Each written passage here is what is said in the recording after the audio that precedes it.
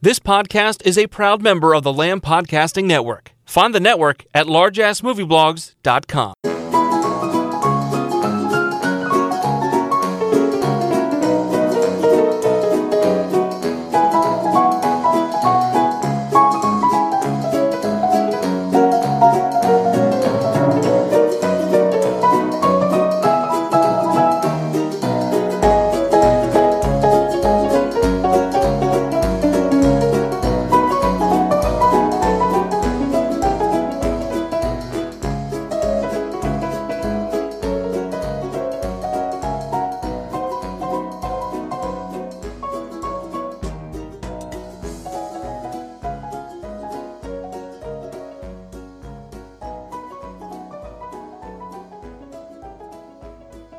So, obviously, tonight's obviously just going to be pretty conversational. Right. Just obviously talking about kaiju sort of movies in general, just the genre, and any other sort of aspects that sort of with any sort of similar aspects of giant monster movies or anything like that that you want to throw in there, really. But Right. really, I was just thought just obviously take advantage of having you on the show to just talk about like kaiju and tokusatsu Right. sort of like films, just as I said, mainly because you're one of the few people out there I know who obviously specializes in these sort of like niche genre. A lot of other sort of critics out there tend to go for the more humorous approach, which kind of Right. upsets me in a way. I kind of get very oversensitive, especially when I see people tearing it out of Destroy All Monsters, which Right. is like a Stone Cold classic. It's in my top 5 and would never be shifted. So when I Right. hear them like tearing the shit out of it, I just get like very oversensitive about it. So. Yeah, I think that's kind of what pushed me into doing what I was doing or what I'm doing now, or for the last few decades, is I would read these kind of reviews or negative articles or things that slighted the films, and it spurred me into either seeing something that was factually wrong and sending a letter to the editor. To the point where it got to me thinking, well, I should start writing about this stuff if all these other people can't, or they're so dismissive. And I found solace in a fanzine that was infrequently published here in the States starting in 1968. And I kept seeing ads for it in the 70s as a kid in the pages of Famous Monsters of Filmland magazine, for the Japanese Fantasy Film Journal, edited by a guy named Greg Shoemaker out of Toledo, Ohio. And, I got to send in for that. I got to send that 50 cents with the self-addressed stamp envelope to this guy and get this thing. And, as a kid, you're saving up your allowance and other things happen. And mailing away as a kid wasn't really common because, you had to wait so long for something to come back in those days, so, which wasn't that long ago, really. But, finally I got my hands on it, and it was a zine. Ironically enough, I got back issues at a local cinema shop here in San Francisco called The Cinema Shop. And I got my hands on a few issues, and it took the genre very seriously. And it was the only journal that actually didn't dismiss these films. Before we obviously get into into the films themselves, I mean, just for your career yourself, I mean, your career at the moment is spanning 3 decades now that you've been writing about these films. Well, it's a little more than that now. I've been I first started appearing on television as a kid before I really even started writing. It's kind of a long story, but the Reader's Digest version is, in the States we have these things called horror hosts. We did at one time in the 50s, the late 50s through the early to mid 80s. There's still a couple of hanging on. Local television stations in various localities in the States would have a package of horror films. And they concocted this idea of putting on an on-air host, which was usually, originally like sort of the off-air announcer or off-screen announcer, or, weatherman or somebody like that, who would dress up would usually dress up as a vampire or some kind of creep. And some of these guys have become so legendary that, they really have stuck with generations of Americans and left an impression on their psyche locally. When I was growing up, we had a guy named Bob Wilkins who came on as himself. And he didn't wear makeup or costume. He just came on in a suit. He was a real witty guy, very dry humor. And he would introduce films, and he would tell you like it is. He would say, this movie is so bad. It was delivered to Channel 2 in a brown paper package with no return address. Things like that, things like this. But he also knew that there was a following for Godzilla films. Yeah. And he knew that he had a younger audience watching, were fans of the Godzilla films. And during that period right there in the early to mid 70s, Godzilla was very, very, very huge in the United States. And while there weren't any new films really being released theatrically nationwide, between 1972's release of Godzilla vs. the Smog Monster and the 76 release of Godzilla vs. Megalon, we had local stations, like I said, here in the States, and that had film packages, and Godzilla films and other Japanese monster films garnered the highest ratings. Okay. They would just slap one on. So, for an example, I mean, the San Francisco television market back in those days, it was one of the 3 top television markets in the United States, and the other 2, I believe, were Chicago and New York, and that's where they would test a lot of programming. Anyway, so Godzilla films and Japanese monster films were very, very, very popular. They got huge ratings, and when I was growing up, there would be 1 or 2, if not more, on per week on television as I was growing up. Yeah. As well as the programmers at certain stations would put together these things like Monster Week. Every day at 3:30, there's a different Japanese monster movie or a different horror film. You couldn't turn around without knocking them over or tripping over a giant monster. You really couldn't. So Bob Wilkins did a reach out to some fans, and he said, if you have any news on upcoming Godzilla movies, send them into the station. We'll pass them along to the fans. Well, I was already going to a neighborhood in San Francisco called Japantown at that time, which had bookstores and toy stores, and I was already picking up, merchandise from Japan at a very young age. And I had a few magazines that had photographs and photo spreads on some of the latest films in Japan. So this was about 1975, late 75, maybe early 76, perhaps.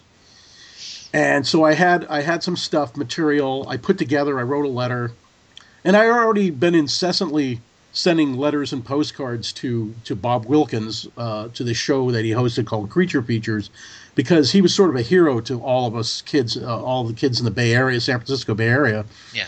But he did this outreach, and he was doing a public appearance at a movie theater, ironically enough, for a Japanese animated film called Jack and the Beanstalk. So I went solely just because he was making this personal appearance. And there must have been, and it was in my neighborhood as well, and there must have been at least 400 kids that showed up to meet him. And in the middle of this, I think my mom kind of pushed me. Here, you got the envelope, you got everything in there. I had this manila envelope. And I went over and I said, you wanted some information on Godzilla? It's all in here.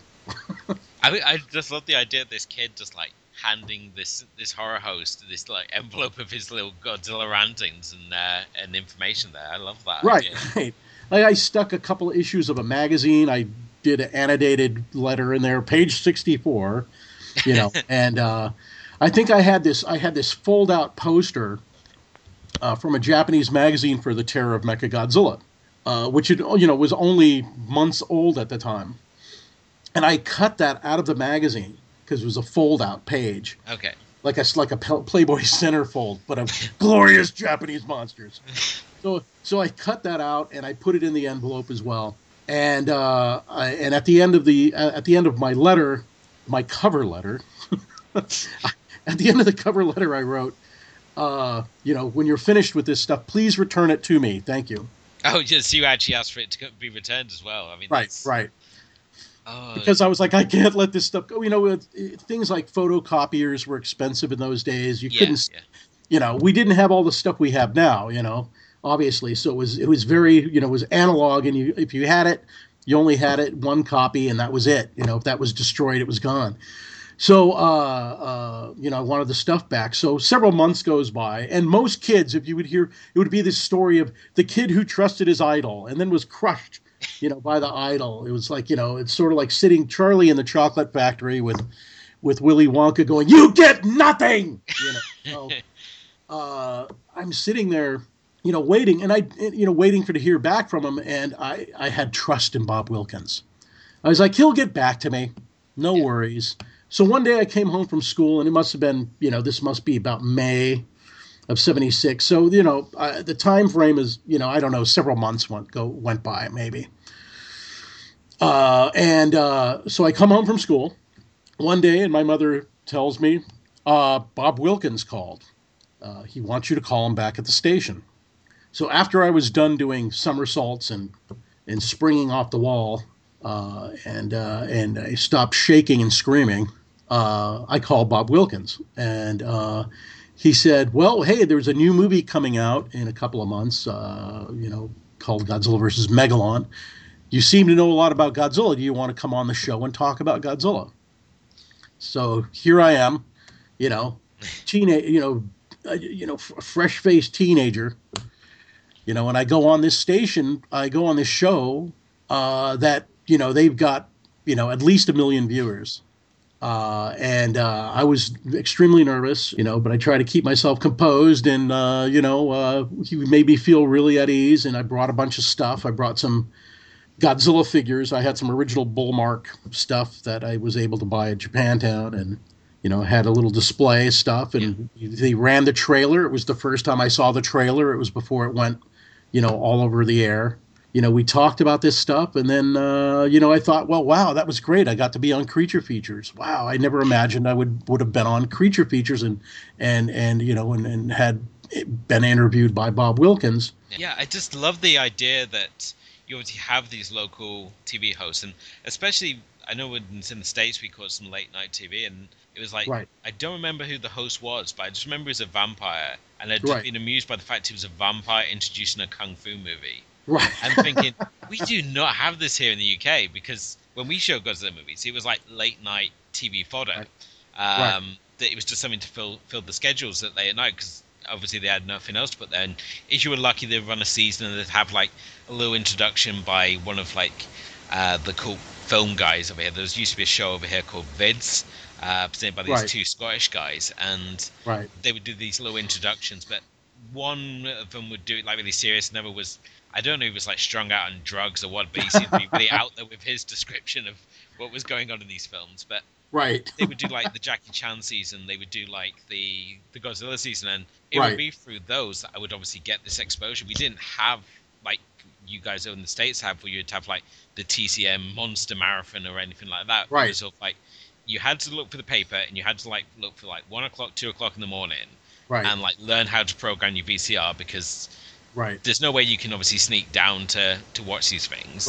You have to figure out the VCR, and when you have that wonderful day where you actually figure out how to do it, and like suddenly this whole world of possibilities opens up to you. So I love the fact that there's a host there dedicated to promoting and encouraging these young minds to get into monster movies and cult cinema like this. Yeah, absolutely. Bob Wilkins was one of those guys who did that.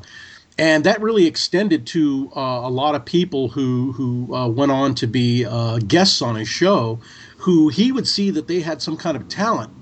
And he originally started off as an ad guy, advertising guy, and was really known, like I said earlier, for his quick wit and dry humor. So, he started emceeing like all of, whatever television station he was working at, hosting their testimonial dinners and, the things like this. And he did encourage, a couple of people got really good careers out of appearing on Creature Features with Bob Wilkins, because he would do things like, say, hey, you're really talented. I have a couple contacts. Let me call a couple people. And one of them became a cinematographer in Hollywood. because of Bob Wilkins. They submitted like an amateur film, brought an amateur film to show on the program. So Bob called me back and said, "Would you like to come on again?" And would you like to give me some notes? And in fact, I guess one of the biggest guys that he had a guy that would write in and tell him, give him more information on some of the horror films that he was running. And Bob eventually hired him on as his fact checker. And that guy became a producer on the show. And then he became the film critic for the station, and then had this long career, being a local film critic, just for writing a letter to Bob Wilkins and saying, "Oh, you got a fact wrong on the Creeping Terror." And Bob did the same for me, and it wasn't like I was a special person, because he did that for a lot of people. But he would see talent in certain people and then want to help them along. And so I started appearing more frequently. He took a trip to Hawaii one year in the mid '70s when they had this explosion of tokusatsu shows on local Hawaiian television with a show called Kikaida, superhero show. And then the next thing you know, there's dozens of these superhero shows on local television in Hawaii, primarily on KIKU TV 13. And they had, were English subtitled. And kids of all ages and all ethnicities were into these shows. And it was sort of like the bat craze in the United States in the 60s that was happening in Hawaii with Japanese superheroes. And Bob Wilkins was on vacation. He read an article also in Time Magazine, did coverage on the explosion of popularity of Kikaida in 1975. And Bob thought, well, I could work this into a TV show and bring back the idea of the TV early afternoon kids host. So he created this thing called Captain Cosmic. And Bob became Captain Cosmic. He put on a silly outfit and a helmet. And he started off by programming Japanese TV shows. The first thing we got was Flash Gordon, because he was going for like a half-hour serials. And he approached a lot of these Japanese networks or the people who were running these things in Hawaii.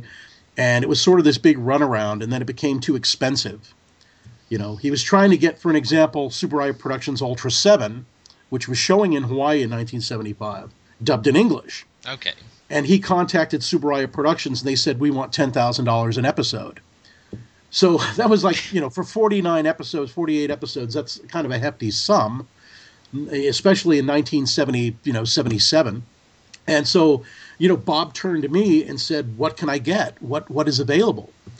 He had managed to get a hold of the Space Giants, which is Ambassador Magma, the Tezuka live action show.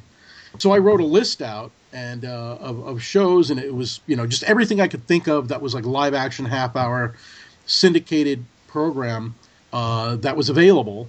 And mind you, at the time, I'm still a teenager, and I'm going Ultraman, United Artists Television, Johnny Sacco and his Flying Robot, American International Television, and even like, Thunderbirds, ITC, Captain Scarlet. I wrote all that down.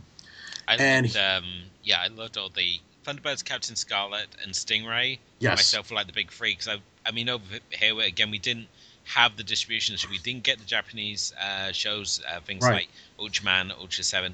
Any of that never came over, and it's been now as an adult getting to discover these shows, because they just didn't have the distribution over here. I think the closest we had was when Power Rangers first came over here, so that's 95, and obviously kicked it off. And at that point, I'm a big Godzilla fan, so I recognized, like, men in rubber suits destroying what seems to look very similar to Town Tokyo. Right. Of course, being supposedly Angel Grove. And of course, it was like, oh my god, this is absolutely great. But before then, we obviously, and I would probably say around the same time, the Jerry Anderson productions, as I said, Stingray, Captain Scarlet, and Thunderbirds, loving the model work, because it was so similar to what I was seeing in kaiju movies. Right. And this is a guy who didn't particularly like puppets or model work. He was just basically trying to find a way to get into doing feature films. Right. But if there's the the level of detail that he was putting into these productions and stuff. He was like making little mini movies, and he Right. was showing the same love and care that you obviously see in like the kaiju movies and things like Ultra Q. In the first episode, they're in a where it's like in a quarry, and you see like the little details and like the train trucks and like Right. all got the like the rubble, and they've got like logs and stuff, and it's like a lot of the American production stuff wouldn't show that details. It'd just be like some standard model kit that they bought down, the model shop. They wouldn't have Right. like the level of attention that you obviously get in these shows. So it's Right. wonderful, obviously, going back and for obviously Shout Factory in particular, who've been releasing these things. It's been well worth importing them. But Oh yeah, and it's that level of detail that there was a mutual appreciation society between the people that worked at Subaraya Productions, working on Ultraman and Ultra Seven. They were all fans of Thunderbirds and Stingray and yeah, and Scarlet and beyond. And there's even a couple of episodes of Ultra Seven that have visual tributes to Captain Scarlet. oh really? There's one episode where now the famous transitional in Captain Scarlet from scene to scene, bum bum bum bum bum bum bum, Yes. and the cutaway, it cuts back and forth. They did that in Ultra Seven, but they did bum bum bum bum bum bum bum bum. There's one or two episodes that have that, and that's an exact visual tribute, homage to Captain Scarlet. So there was this really intense, and the Ultra Hawks in Ultra Seven were definitely inspired by the Thunderbirds. So that was another homage from them. They said, "Wow, the Thunderbirds are really cool. Let's do our own kind of Thunderbirds," and that became the Ultra Hawks in Ultra Seven. I mean, do you remember where it was that this sort of love of kaiju and these sort of shows and this sort of cinema really sort of came from? Was there like any one film that sort of sparked that initial interest? Well, historically, you have to kind of go back and look at the first American television broadcast of Godzilla King of the Monsters, the 1956 American version of Right. So the Gojira. Raymond Blair cut. Right. So that got to American television on a station in New York called WOR Channel 9, which is kind of a famous station for people on the East Coast of the states. And they ran this movie. And back in those days, in the late 50s and early 60s, they would do something like, we got the rights to this big movie, and we're going to show it all week. We're going to show it Monday, Tuesday, Wednesday, Thursday, Friday night at 6 p.m. so everybody's able to catch it. Well, Godzilla broke all the television records. It smashed all the ratings, all the ratings, and so that set a precedent where not only was the first film a hit in theaters, and more followed soon after, that they realized this stuff was also viable for television. And in fact, when United Artists Television a few years later, because I think that was like maybe 1960 that WOR had Godzilla on off the top of my head. But it was just a few years later when United Artists was promoting Ultraman that even in their press kit, they mentioned that Godzilla King of the Monsters was the biggest sweep ever on WOR 9 ratings-wise, and this is made by the same producer. So it's obviously going to be a hit on your local station. And so that was rung about a lot. A lot of these films played in theaters in the United States as they did in the UK, but I think the proliferation of them in the States was larger, and they became hits with a lot of kids. So there were kids growing up in the 50s that fell in love with these movies from the theatrical showings, and then you have later generations such as myself that started catching these things on TV. And so it was sort of the second wave of crazy Japanese monster fans. So it was that proliferation or should I say, like this deluge of Japanese monster movies and programming on local stations across the U.S. that really stirred up a whole fandom base. And I think that's really part of it is all these showings on television constantly of these movies. Yeah, it's always interesting when I hear fans obviously talk about when they talk about the initial Godzilla experience being the original Godzilla or Godzilla King of the Monsters, either cut, Right. and they followed it through because obviously with the Showa series, I mean, this runs from 1954 through to 1975. Right. And as they go on, they become more about the monster-sized smackdowns. They become a little more cheesy, a little more ropey. And for myself, I mean, the first one I ever saw was Ebirah Horror of the Deep, or it's released in the States, Godzilla vs. the Sea Monster, which I always thought was an awful title. Yes. And hence why I just constantly refer to it as Ebirah Horror of the Deep. But I remember my uncle showing it as like, you know, you have to watch this film. And I went into it not knowing it was Godzilla or anything about Godzilla, and just enjoying the fact it's, you know, this dinosaur, he goes and destroys things, and there's this great story, and we obviously have Mothra, this giant moth, and a giant crab. You know, all these things that I wasn't getting in any other sort of cinema, perhaps outside of the fantasy sort of sorcery things, with like things like Kroll, which is obviously, and Willow, which would obviously like give me that monster kick. So it was great having like films where the focus was on these giant monsters and they were like fighting and destroying Tokyo. And I love the fact that in your mind you can think, because they're shown on a weekly basis, so in your mind that Tokyo is destroyed and they rebuild it in a week. So these really proactive citizens of Tokyo. But I often like wonder, I mean, was it going in and watching the original Godzilla movie, which is a very straight-faced and serious film. I mean, in that film we have that very haunting scene of the mother holding her children and saying, "Don't worry, we'll be with your father soon." Like the scenes of the field hospital, and it's not campy or Road to Victoria. It's a very serious movie. And then obviously we get onto the later movies. I mean, even from the second film, Godzilla Raids Again, which also gave us the introduction of the greatest kaiju monster, Anguirus. And it's starting to get a little more ropey, a little more cheesy. How did you find it? Obviously, with them getting more sort of lighthearted as they went on within this period.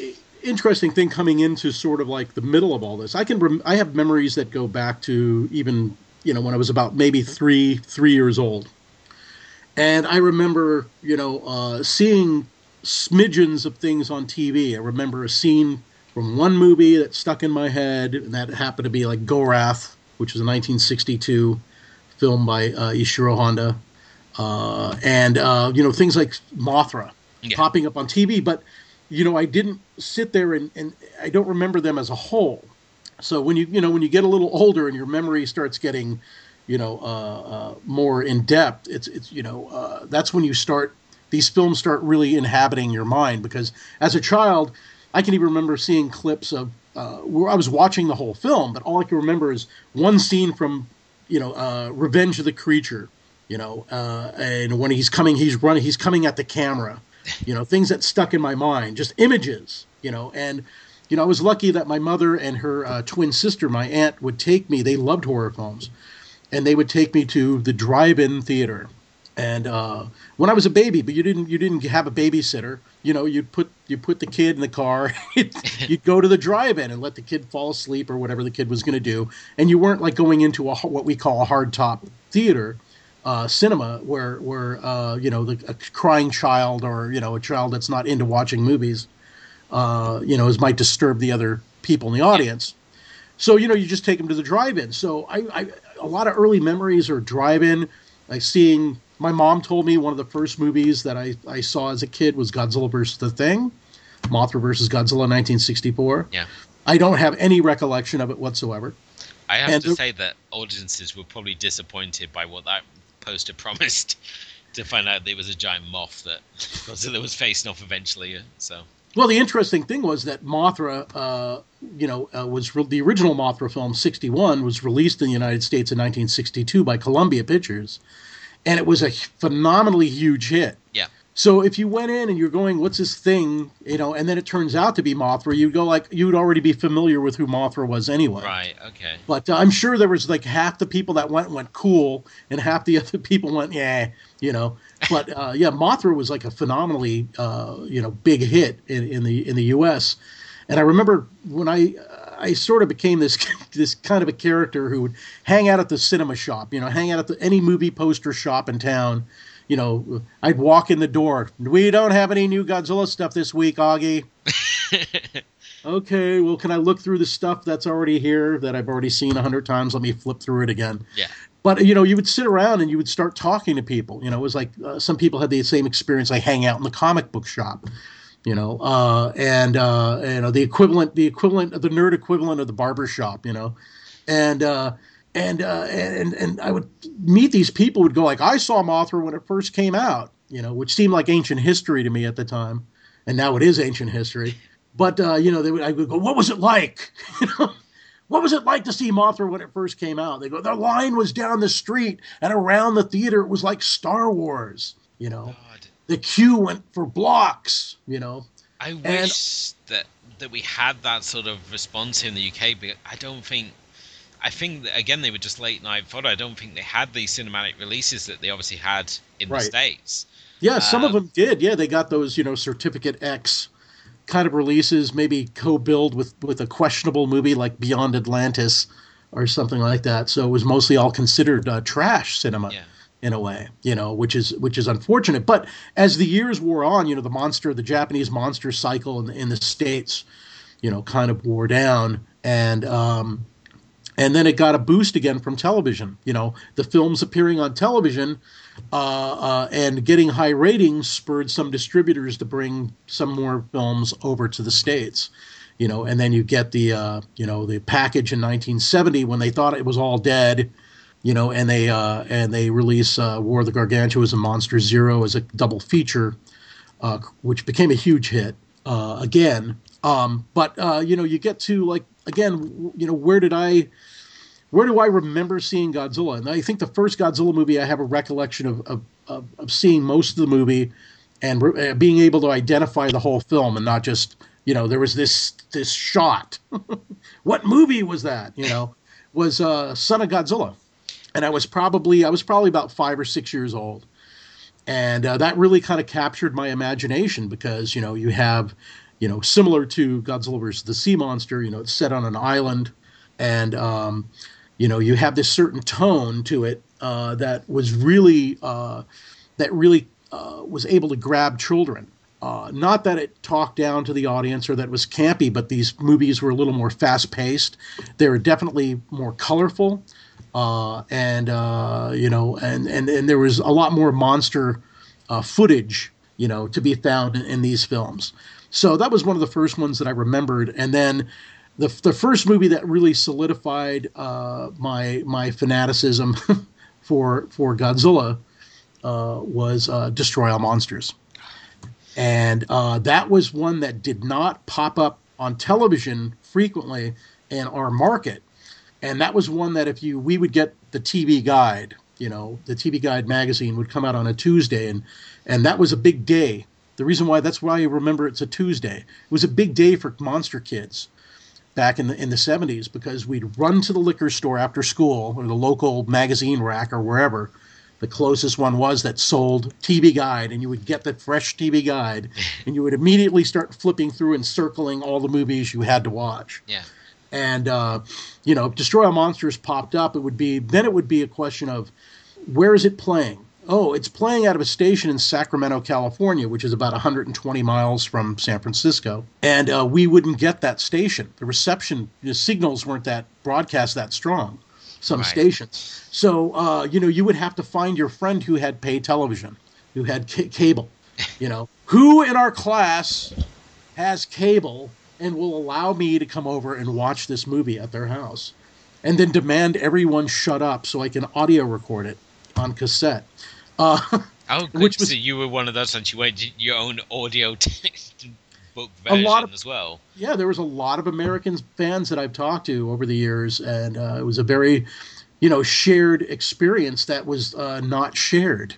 Everybody had the same. It was like this hive mind that was working without direct communication.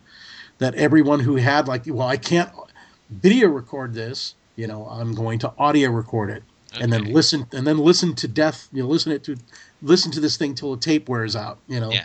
But with Destroy All Monsters, it was playing in a theater. It was a kiddie matinee, and I was playing with a British horror film that I'm not recalling the name of right now. It's like Horror of the Blood Monster or something like that. Some horrible retitling of a Tygon or Amicus film with Peter Cushing and Christopher Lee. are in this, and I felt sorry for both of them, being in this film. But it was double featured with Destroy All Monsters, and so I went and saw the film, and I sat through the British film, as bad as it was. It was like a sort of a witch hunter movie, Yeah. And then watched Destroy All Monsters again, and just seeing, that film on the big screen, and in a cinema that was actually did have it was a very large cinema with a very large screen. Just, one of the scenes that always comes to mind when I reminisce about seeing that film for the first time in all its widescreen glory was the scene where they're trying to land the SY-3 and Godzilla pops up, and then he fires his ray at the SY-3, and then they do the emergency escape, to get away from him. Yeah. And it's just that shot looking down at Godzilla when he fires his ray upwards that, really stuck in my head. That's why I was like, oh my God. Godzilla's the most awesome thing ever. Yeah, I remember one of the things I loved about Destroy Monsters, as I said at the start, Destroy Monsters is hands down my favorite of the Godzilla movies. At the time, this was Toho were basically saying, this is the last one we're going to do, so we're basically going to throw everything we have at the screen.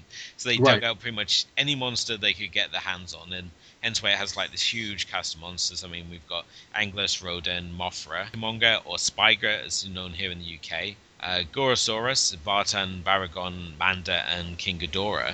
It's a wonderful movie, and it's established as well one of my favorite things in the Godzilla universe, Monster Island.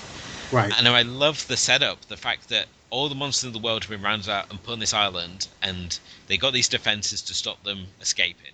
And it's kind of like a Jurassic Park, but for giant monsters. Right. And I just love this setup that they had, and the fact that I was not only just getting one or two monsters as you would get in most of the Godzilla movies. You were actually getting this huge, all these monsters, and at the end they're going to have this 8-monster battle.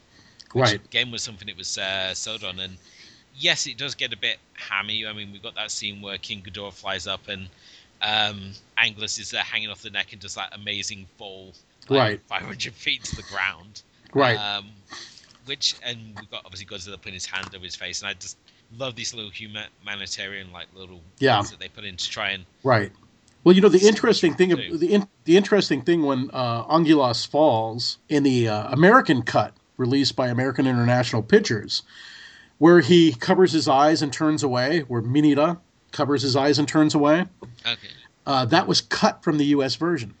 Really? So someone in the editing department who was prepping this film for U.S. audiences went, "That's just too much," and so they cut it out. And you don't if you don't know it's there, you don't miss it. And even if you were familiar with watching the Japanese version, and then you see the American International cut of the film, you also don't miss it. It doesn't pop to your head that, oh, they cut out Mineta, recoiling in fear and covering his eyes. Yeah. And you're not really missing anything. That was the other thing. Some of these films, when they were brought to the States, they were modified for U.S. audiences. And sometimes, there's certain things that are regrettable because they might have just reduced the power of something. Or there's cases with Destroy All Monsters where no one misses that shot, and it elevates the film just a little bit because it doesn't have this little element in there that the filmmakers obviously were going like, this will be kids are going to laugh when they see this. That was the only motivation for doing that. And it's interesting that looking through some of the screenplays of some of these films, if you can get your hands on them, how little the monster action is scripted and how much was left up to the people actually, shooting the film. So, they had all this tremendous leeway. It would be the monsters fight and then they kill King Ghidorah. It's like, okay. So everything was like, up to the filmmaker. So it was, pretty much up to Sadamasa Arikawa, who was, put in charge of the visual effects for that film. And so, so those little bits like that, sometimes the filmmakers would sit around and discuss things. How can we do this? What if Anguirus bites King Ghidorah in the neck and then King Ghidorah flies away? And then, I mean, that might have been scripted. I believe that might have been scripted because that's in the storyboards. Yeah.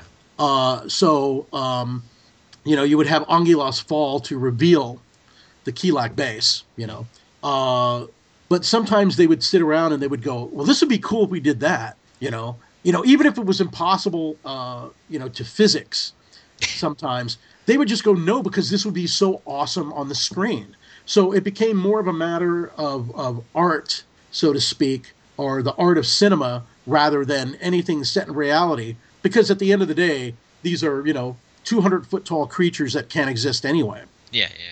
So when we start applying physics to things, like I think I had an argument with a friend a couple of years back about he couldn't get into Pacific Rim, the Del Toro film. Oh, really? Because the physics put him off. It was like dragging the ship through the streets of Hong Kong. The ship would have fallen into many, many pieces before he was able to even swing it at the other monster. Yeah, well, if you want science, subscribe to Scientific American. Yeah. When I saw Pacific Rim, I saw it as Del Toro's love letter to the kaiju genre. I was like, oh yeah, especially the scene that you've mentioned where he's dragging the ship and right. uses it as a club. I got such a thrill out of that, and the other scene where the monster, you think you're dealing with like a land-based monster, and suddenly it sprouts wings. Right. And I was like, what the hell? That just like came out of nowhere. But I loved everything from the design of the mecha up through to the monsters themselves, and it's one of those ones that I really hope that somewhere they've released the book of the design sketches that they had for both the both the mecha and the monsters, because they were dealing with about 80 design sketches for each. Right. And they would have like this like American Idol style contest to like narrow down which ones they were going to use. Right. Where the production team would sort of vote on it, and I really wish that Del Toro would return for the sequel, but I hope at the same time, even though he's only on producing duties, that he's keeping a close enough eye to maintain the spirit of that original film. And even when it was just even like the simple details, such as where they're showing how the robots were like designed, and you've got like the guy and he's extending his hand and you can see the background. The mecha is doing the exact same movement, and when you saw like where he punches his palm, and you felt a real sort of presence there, and it was kind of like you were getting what you always wanted with the Godzilla movies, but due to the limitations of practical effects and whatnot, they couldn't obviously do them. Right. So it was a lot of fan fulfillment, but Destroy Monsters again is just pure fan fulfillment. I mean, we've got the 5 Tokyo Godfathers last film that they all worked together on. You've got Ishiro Honda, who's obviously one of my favorite directors. I mean, he's up there with Jun Fukurada. Apologize if I'm mispronouncing any of these names here. It happens, man. It happens. Is one of my favorite, obviously, directors. The way that Honda shoots these monster movies, he shoots them at very low angles.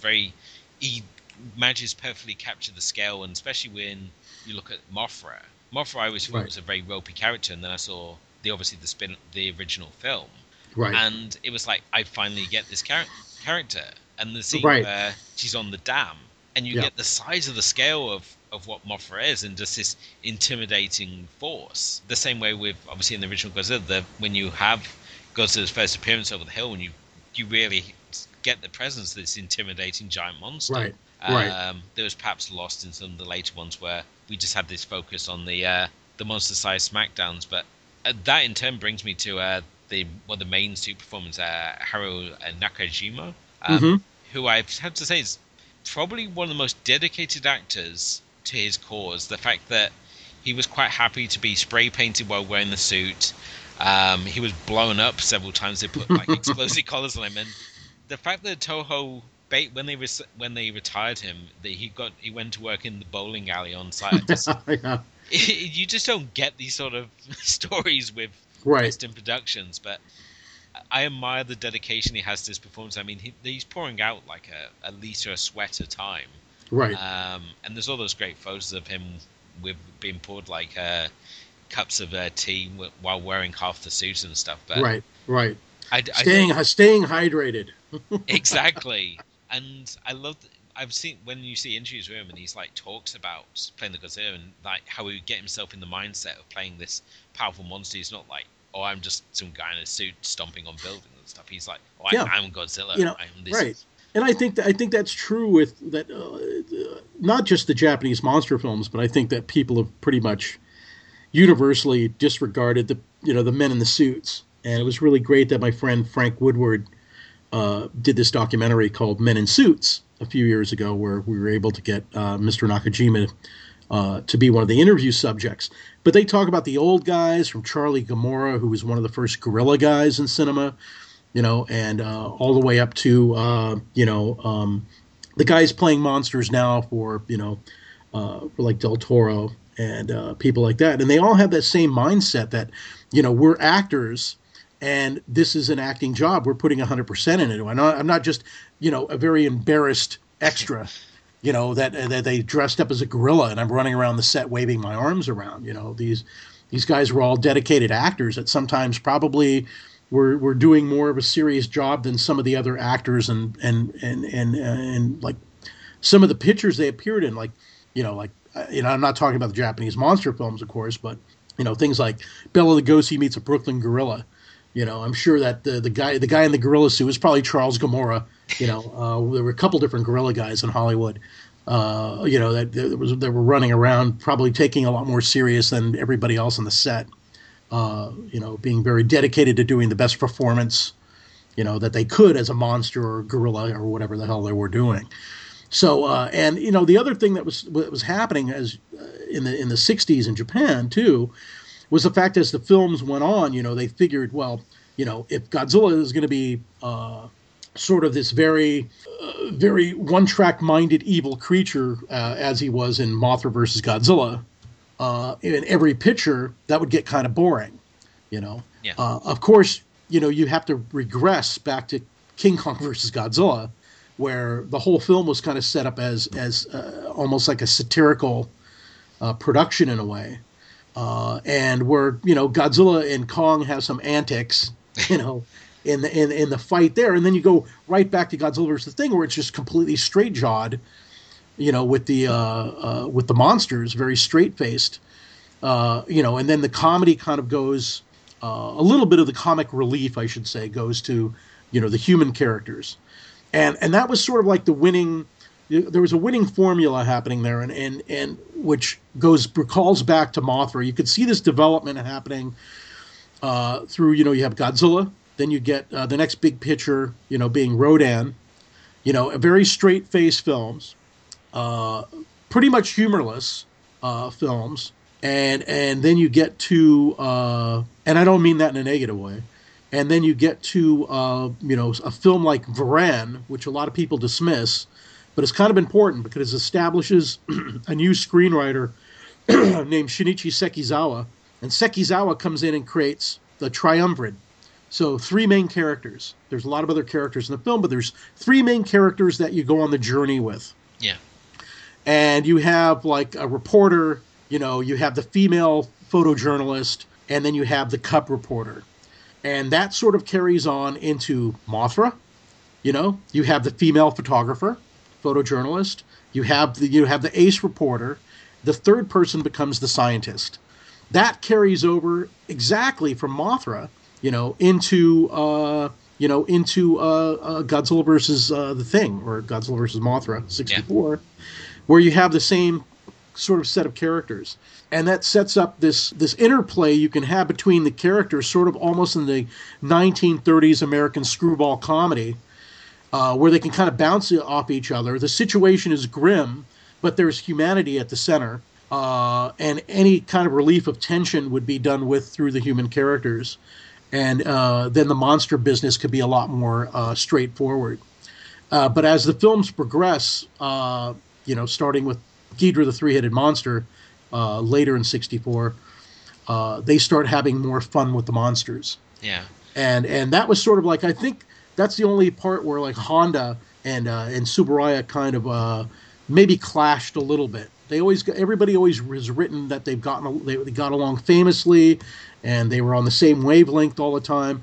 But there are times in interviews where Honda has said things like, "Well, I thought we humanized the monsters too much." After a certain point, and it was always Tsuburaya who was the one that was trying to humanize them.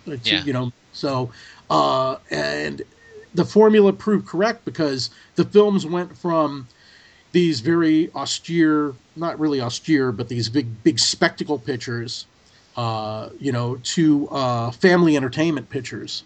And they didn't really become, kiddie pictures until the 70s. And that was like as an afterthought more than a purposeful evolution, after Destroy All Monsters was produced.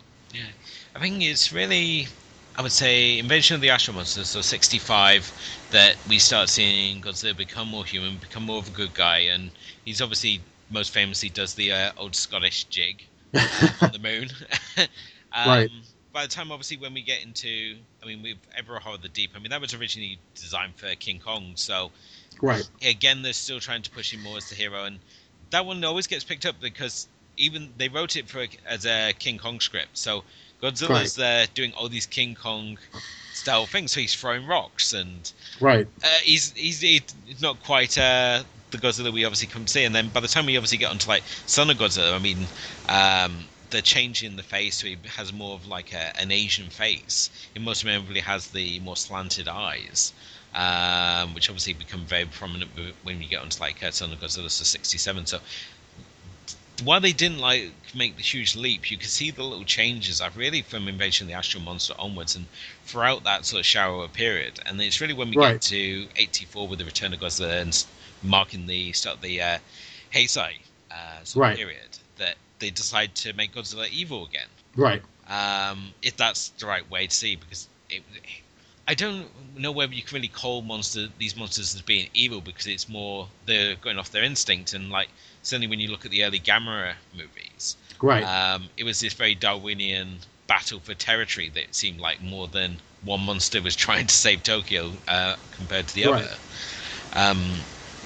But obviously within those later Showa movies, when you've got things like Godzilla vs. Gigan, Godzilla vs. Megalon, or Mechagodzilla, it's very clearly that Godzilla is playing the hero. He's there saving Japan, and he goes off and backs the ocean or wherever he chooses to head off to at the end of the picture, and he's very clearly the hero. But obviously by 84 they've decided that he's not going to be the hero, and certainly when we get onto Godzilla vs. King Ghidorah, again another standout film, that they're again justifying a reason for him to be evil. In this case, it's modern nuclear technology that turns him evil.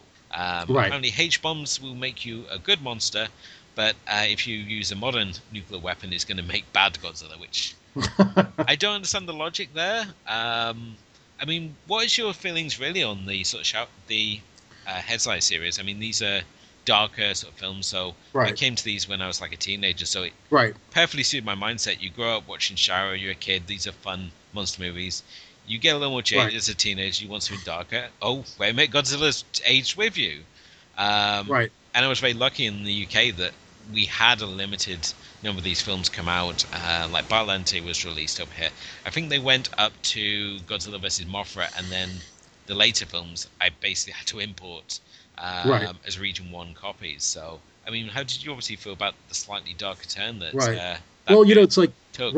Well, I grew up obviously with the original films, and before the 80s and 90s films existed, to be fair, Godzilla throwing boulders, he was throwing boulders before Godzilla versus the Sea Monster in Ghidorah, the three-headed monster. He throws a couple boulders at Ghidorah before he before he goes flying off with his two tails between his legs.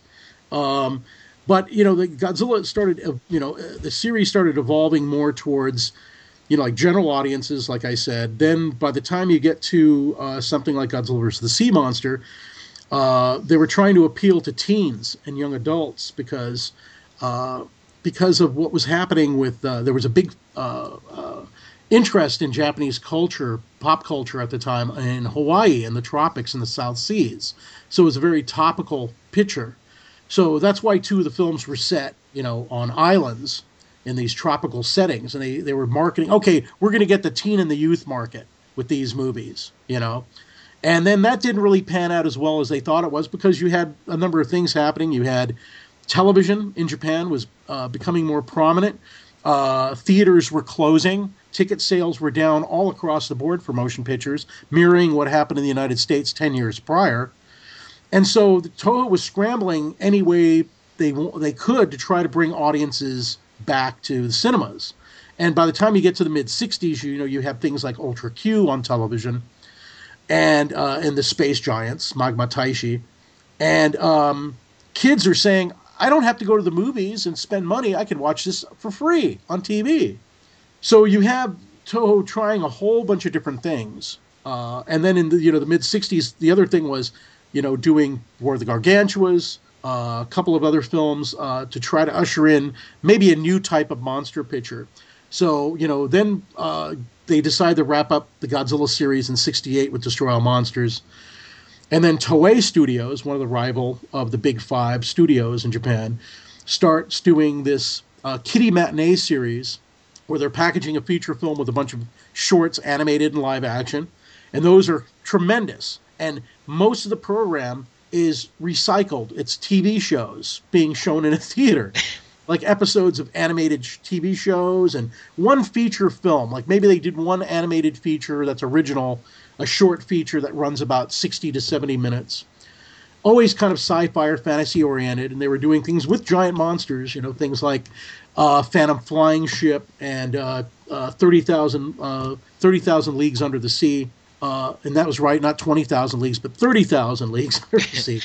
No, but anyway, they were doing these, I'm probably mangling the title on that one, but they were doing these animated films and these packages, these kiddie matinee packages where the parents could drop their kids off at the theater and the kids would be busy for 3.5 hours. Yeah. While the parents ran around and did shopping and got the kids out of their hair. That sounds like how my father used to do things. He used to dump me and my brother in double features.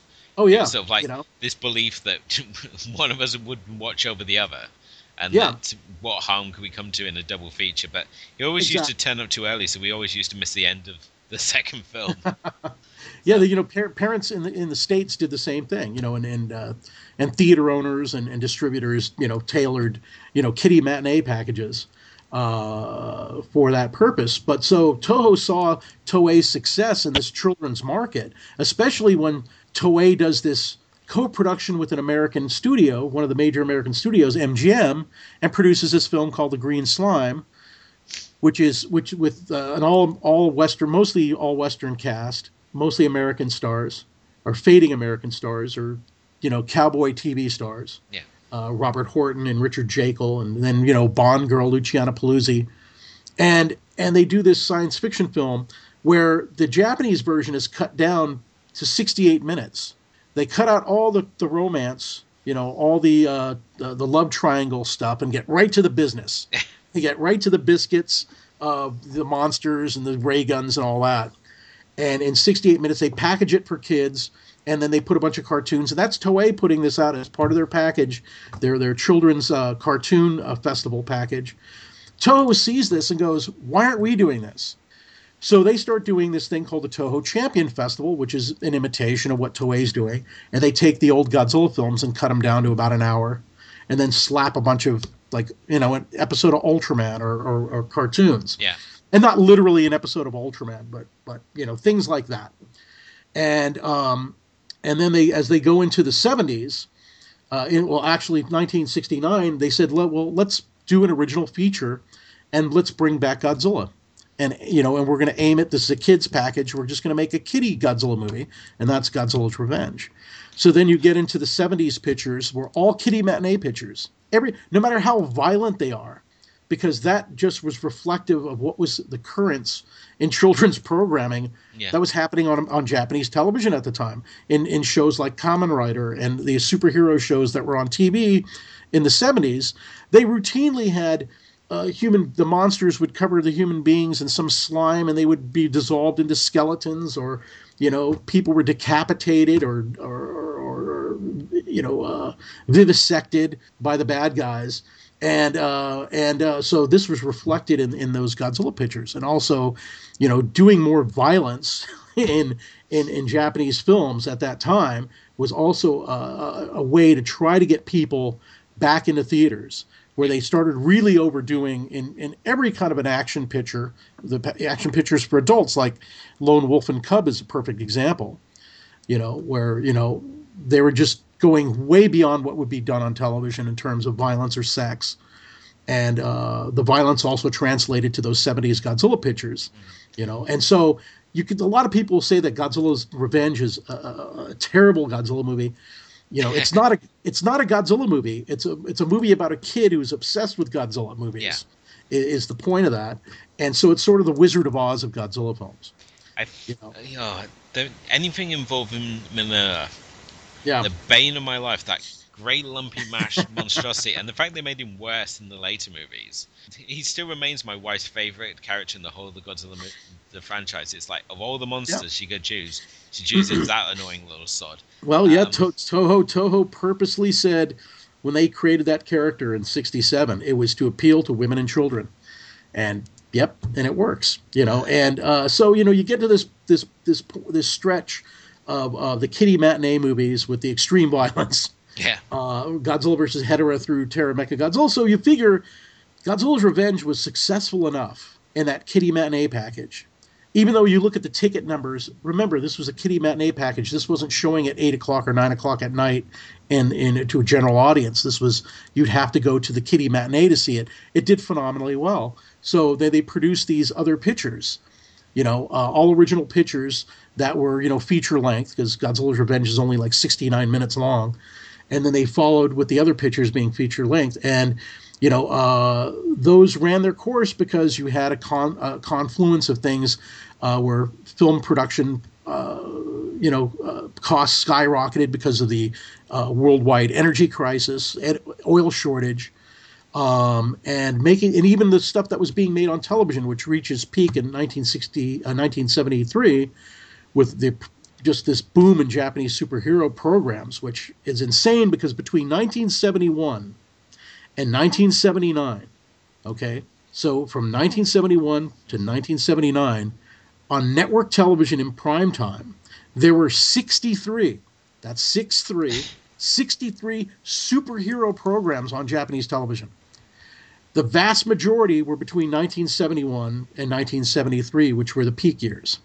So that's a tremendous amount of programming that, like kaiju, giant monsters, and the human-sized superheroes fighting human-sized monsters. That was just big proliferation that also influenced what was going on, in the Godzilla films of the 70s.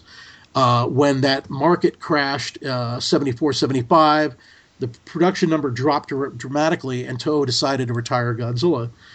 So it was really great, that Tomoyuki Tanaka, the producer of the Godzilla films, he really wanted to bring back Godzilla. He thought that maybe it was a bad idea to do the kiddie pictures, especially since those were being, distributed around the world and presented to foreign audiences as the latest Godzilla pictures. They didn't come with a disclaimer, this is a kiddie matinee movie. This is a kiddie Godzilla film. And I remember a review in Cinefantastique magazine for Godzilla vs. Megalon, which said, another ho-ho from Toho. Yeah. And which basically said, is this what the Japanese are passing off as science fiction today?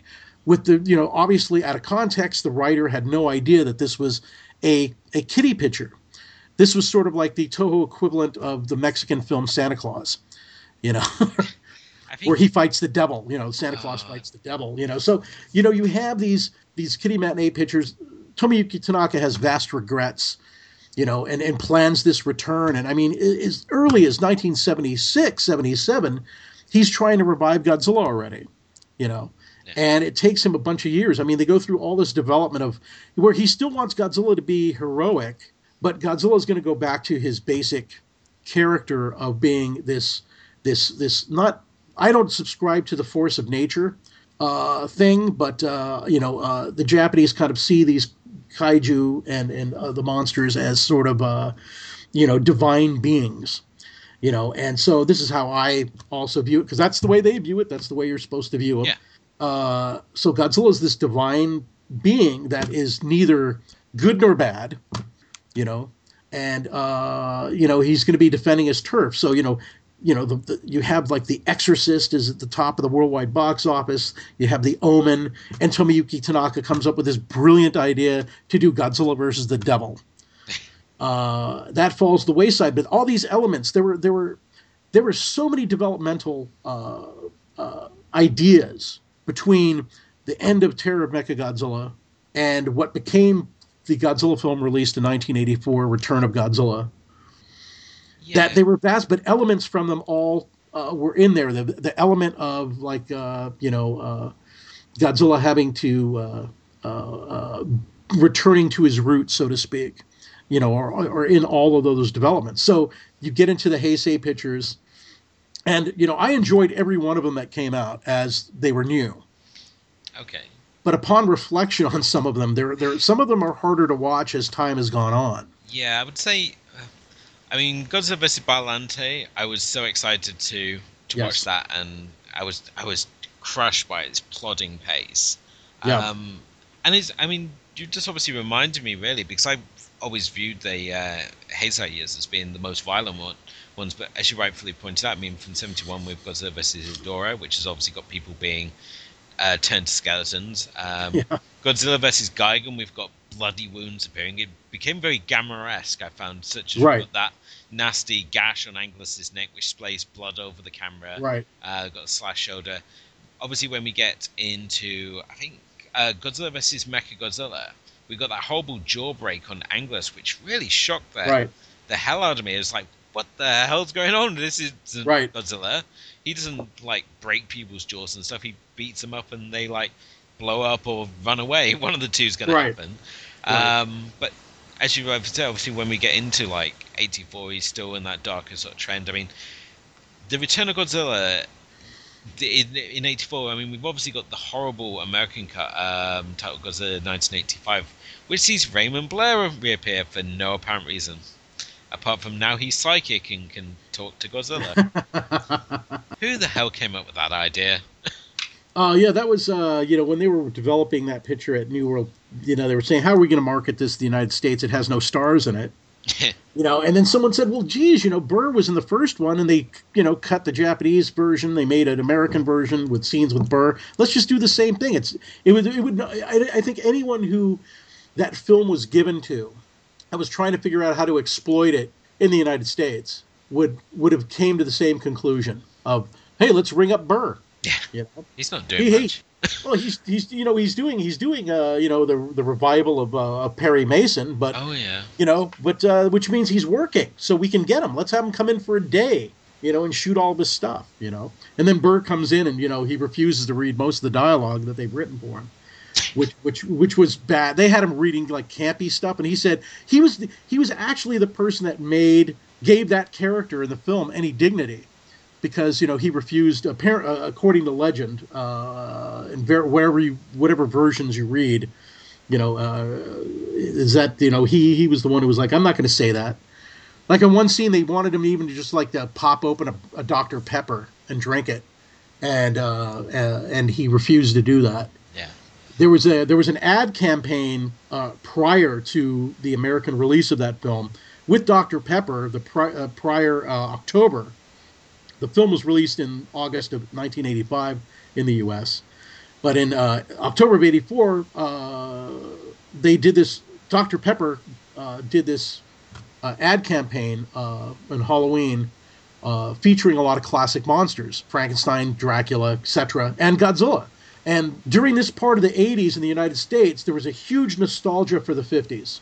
Huge nostalgia. So people started looking back at the horror films and the sci-fi films of the 50s with much love and affection. And Godzilla was prominent among that. So Godzilla had his own sort of revival without anybody really stirring the pot, so to speak. As people reflected upon the 50s, Godzilla came back up.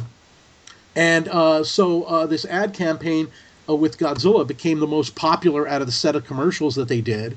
So when New World Pictures picked up the film, they said, we're going to go run with Dr. Pepper to get some sponsorship, because they got Godzilla in the ads. They said, we'll put a Dr. Pepper vending machine in the back of every scene with the American characters in the film, and then we'll have them drinking Dr. Peppers on screen. And they tried to make Raymond Burr do it, and he said, I'm not going to do that. That's undignified. It's unsurprising of Corman to actually pull something like that. Right. The last true great American maverick that he is. But yeah, I always loved what he would obviously how he would take a lot of these films. And when you look at a film such as Planet of the Prehistoric Women, which was like a Russian monster movie, and it went through 3 different edits before it ended up as his version, which was obviously Planet of the Prehistoric Women. You know what's amazing is I think one of the versions was edited by Francis Ford Coppola, and another one was done by Peter Bogdanovich. Yeah. So it's like, whoop, weird, making like I'm cutting exploitation pictures for Roger Corman. I love seeing the people who came through the Corman Film School. There's a wonderful documentary, Corman's World, where Corman speaks very candidly about his career, and they have cutaways to various people such as Jack Nicholson and Ron Howard, who obviously came up through for the school and stuff. And there's this really touching moment where Jack Nicholson just breaks down in tears. He's that grateful for what Corman did for him, and obviously the breaks he gave him. And you forget that obviously what Trauma would essentially pick up from Corman is that he was like taking these guys who couldn't get a job anywhere else, they had no experience, and he would like give them a budget and a script and send them on the way to produce things, often in like insane circumstances. When you look at films like Piranha, where Dante essentially has some bubbling red water and a few plastic fish to work with, but what these directors would go on to from there. And now when we look at like Trauma, which obviously gave Matt and Trey Parker, Matt Stone and Trey Parker their start with like Cannibal the Musical. Billy Bob Thornton again came up there because he was in Chopper Chicks and Zombie Town. Yeah, James Gunn. Yeah, James Gunn. I'm always amused when James Gunn got Guardians of the Galaxy, because I mean, did they look at his back catalogue?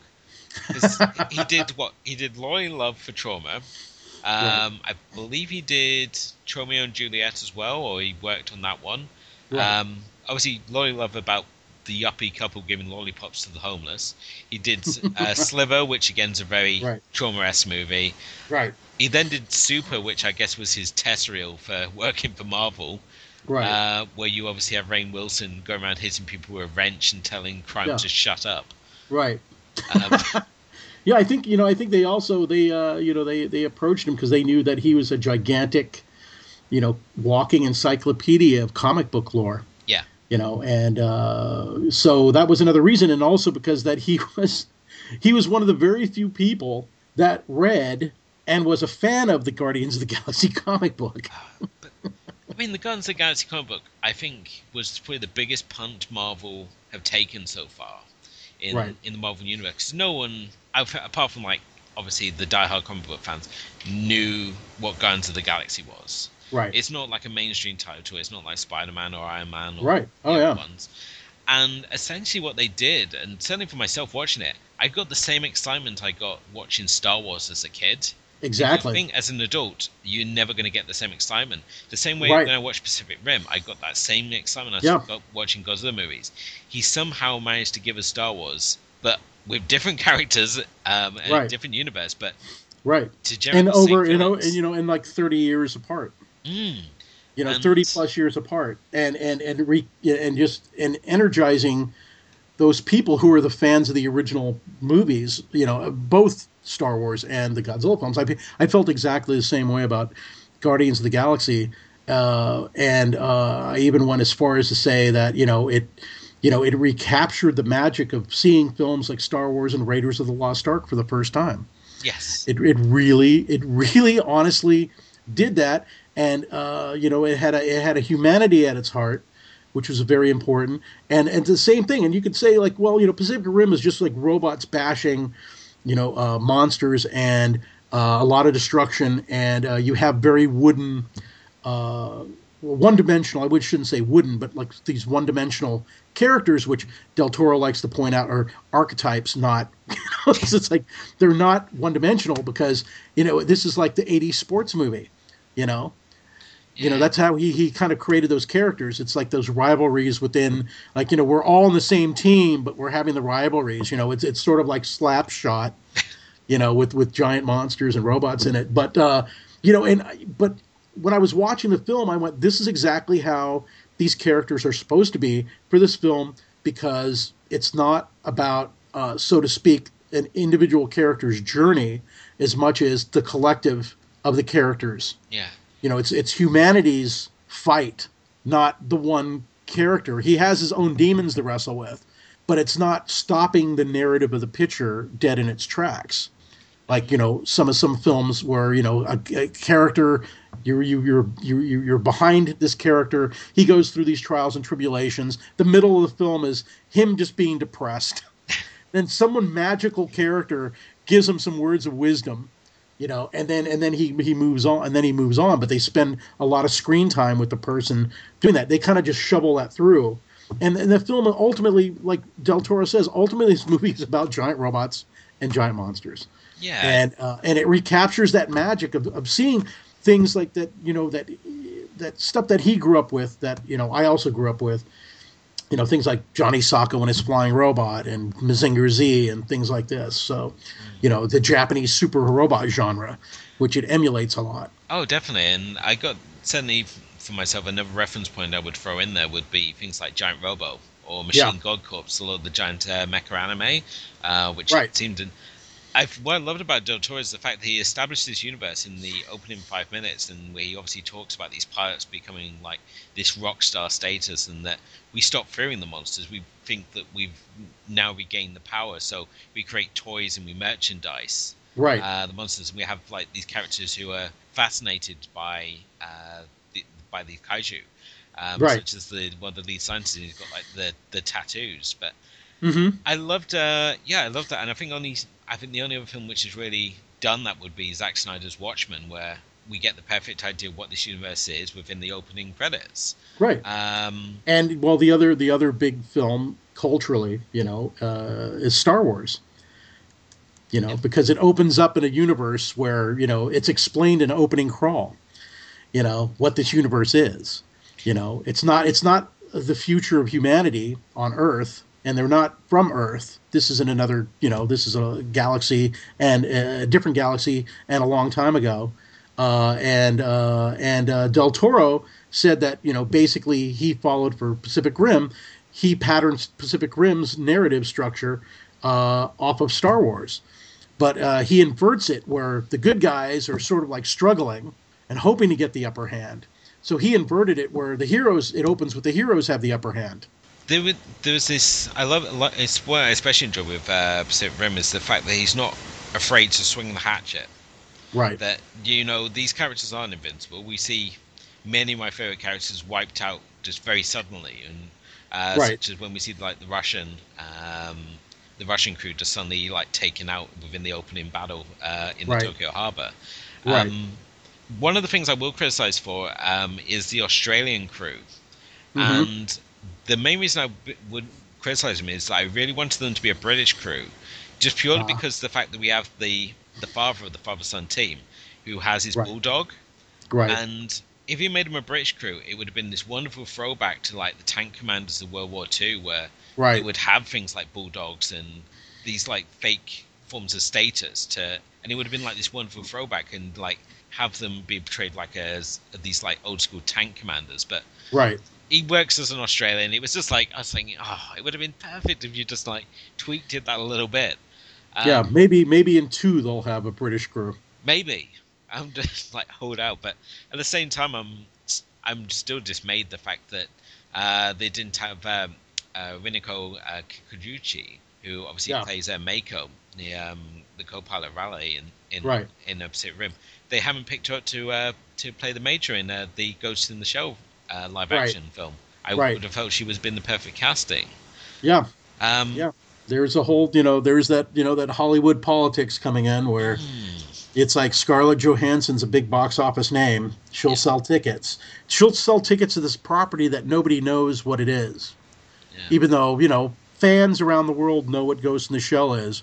But the average person from Tacoma, Washington, or, in the United States doesn't know what Ghost in the Shell is. So it's almost like it's not a pre-existing franchise, quote unquote, that everyone's familiar with. So we have to stick. You come up with the whole. We have to stick a big name in it, and therefore then you get the backlash of the whitewashing, in Hollywood. So.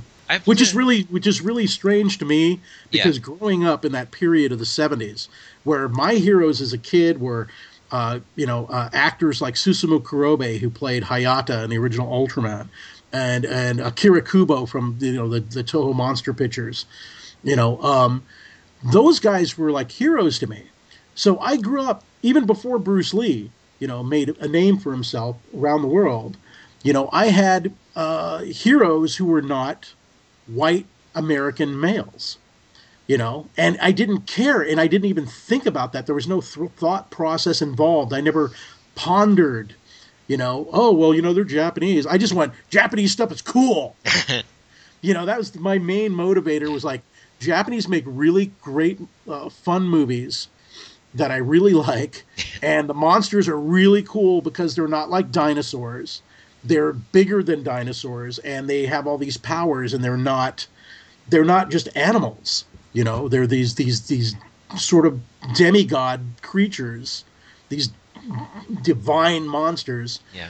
And that was part of the big appeal. But at the same time, it's like we were accustomed, kids across the United States, from the coasts, the more cosmopolitan coast, to the Bible Belt and the Wheat Belt and the Rust Belt and the flyover states, in areas where people didn't have much contact with anyone not of their culture, and had very little contact with Asians.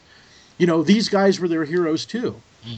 And they developed their first crushes with some of the actresses in the Toho pictures, or like Ultraman, which is honestly, my true confession, Ultraman is the show that really thrust me into this whole world entirely, because it was on Monday through Friday, assaulting my brain, a 5-year-old's brain, Monday through Friday, with giant monsters in a half-hour package that was full of color, quick editing, that wasn't really common in those days, and this sort of jazz-driven score that really fired the imagination, and allowed me to maybe gravitate towards Japanese monsters when then the Godzilla pictures became more common on television. So my first love really is kind of Ultraman. That's what really kind of captured me and carried me and kept me.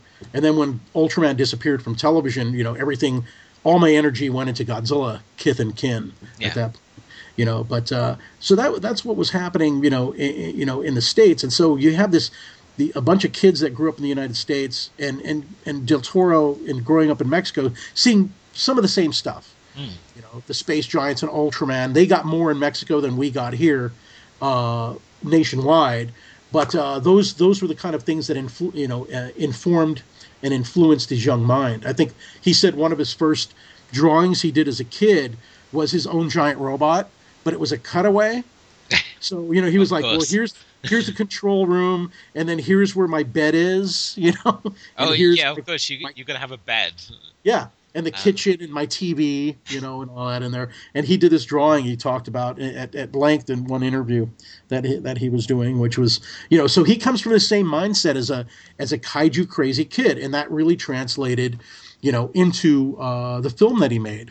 Yeah, I have to question really if American audiences viewed these films the same way that a Japanese audience do. Would Pacific Rim have been viewed more differently than it was here in the States? Because I remember speaking to Ryu Kitamura, who obviously directed Godzilla Final Wars in 2004, essentially a rehash of Destroy All Monsters, a film which seems to divide Godzilla fans. I really enjoyed it. I know a lot of people didn't like it.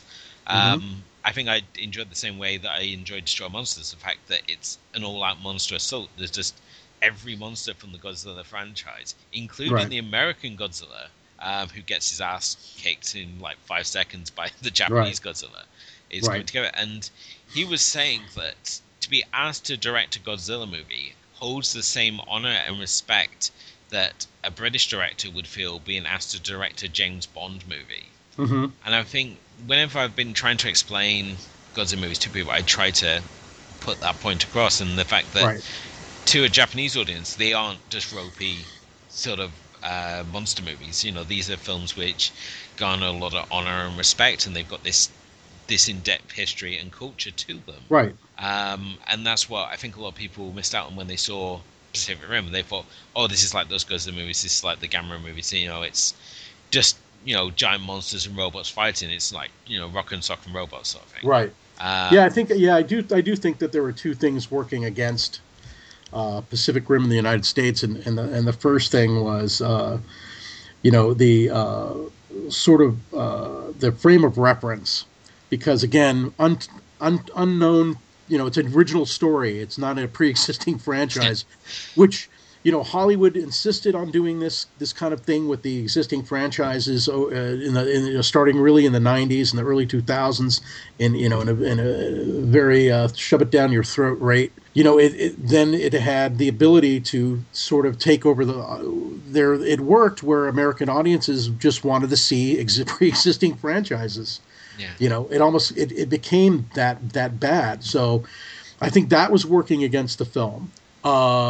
The film didn't do as badly in the United States as some of the people like to skew the numbers a certain way, because they cut the number of screens it was supposed to play on by 2,000.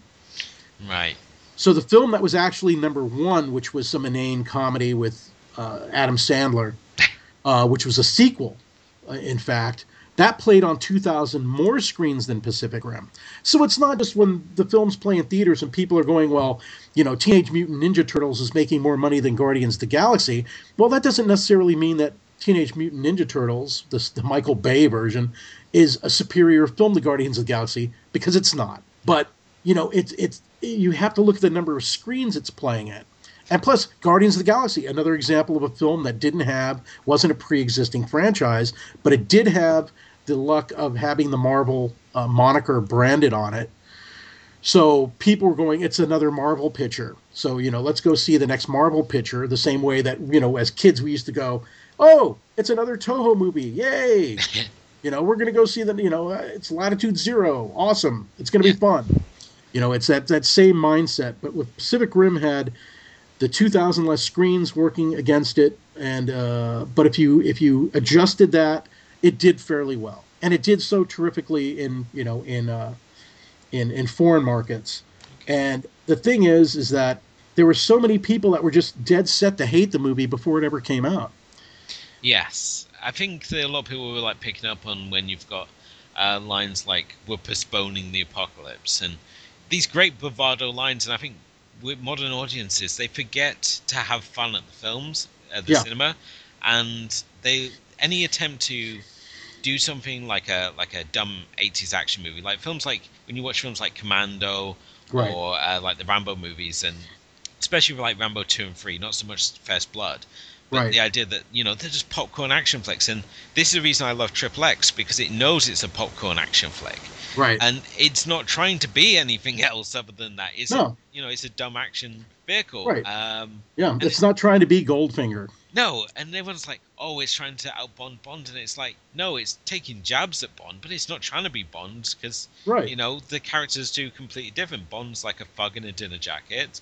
Xander in Triple X is, the extreme sports junkie thrown into the situation where he has to try and pretend to be a spy, basically running off everything he's seen in Bond movies, no doubt. Well, obviously getting to hang out with Asia Argento. Exactly. Dario Argento's very foxy daughter. Yes. Who I think was a revolution to many American audiences probably not familiar with her until then. So. Right. But, and I mean, it's like, there's been a lack of people not really understanding what a fun movie is all about, and then you have, I think that's coming back. People are kind of coming back around to that a little bit.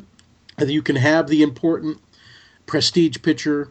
You can have the fun action movie again, and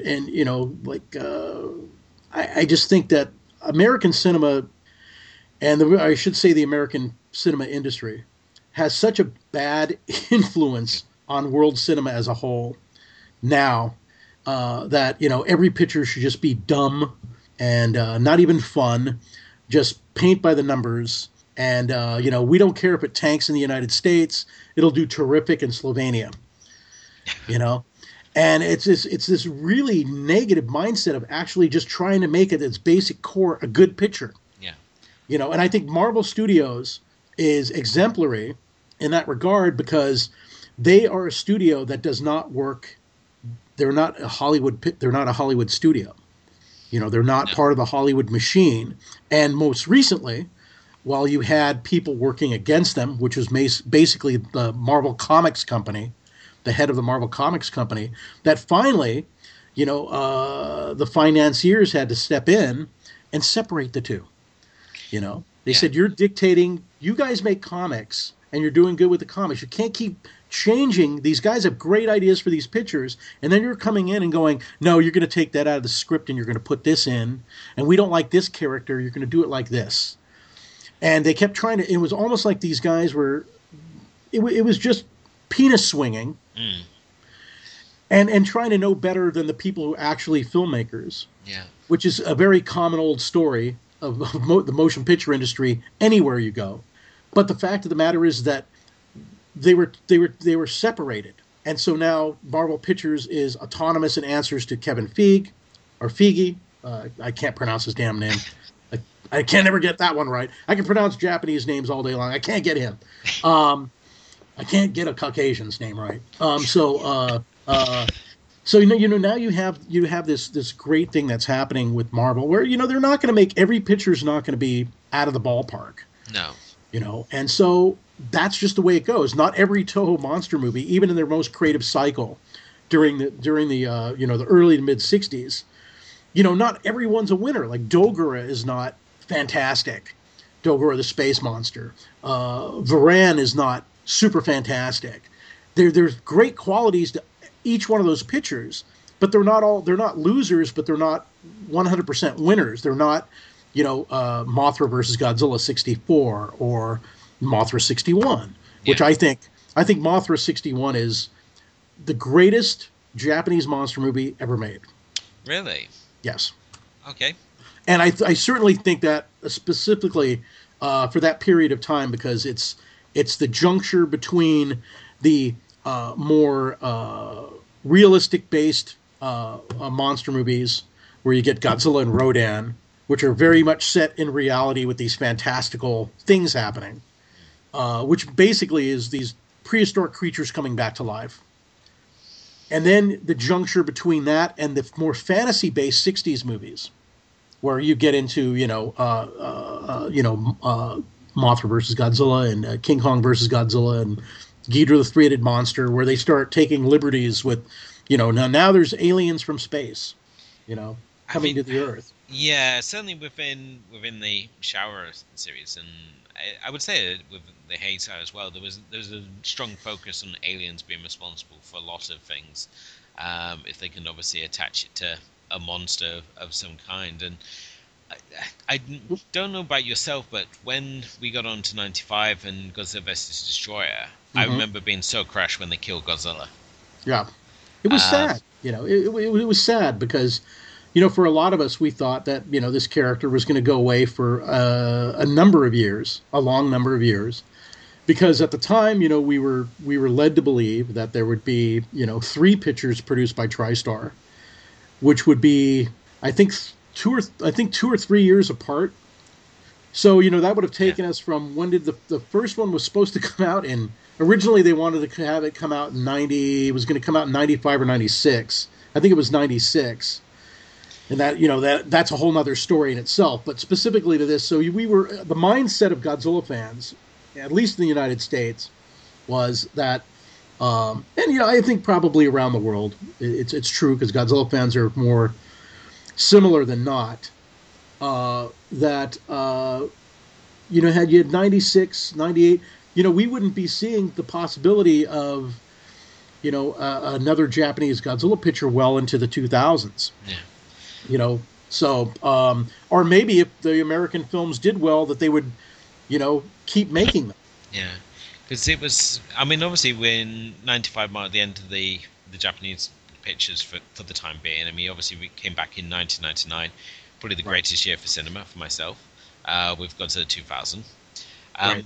Obviously I have to ask, while on obviously the subject, because you said that obviously TriStar tried to do the American version, which I remember being most memorably dismissed by one of the Toho executives as being a good monster movie, but not a Godzilla movie. Well, there were some people that were pretty upset. Yeah, they seem very happy with what Legendary did with the 2014 Oh version yeah. of Godzilla. Well, And I mean, yes, that's true. yeah, I have to ask, what are your feelings on obviously Legendary currently being the American system for handling monster pictures at the moment? Because obviously they own Godzilla, the American rights to.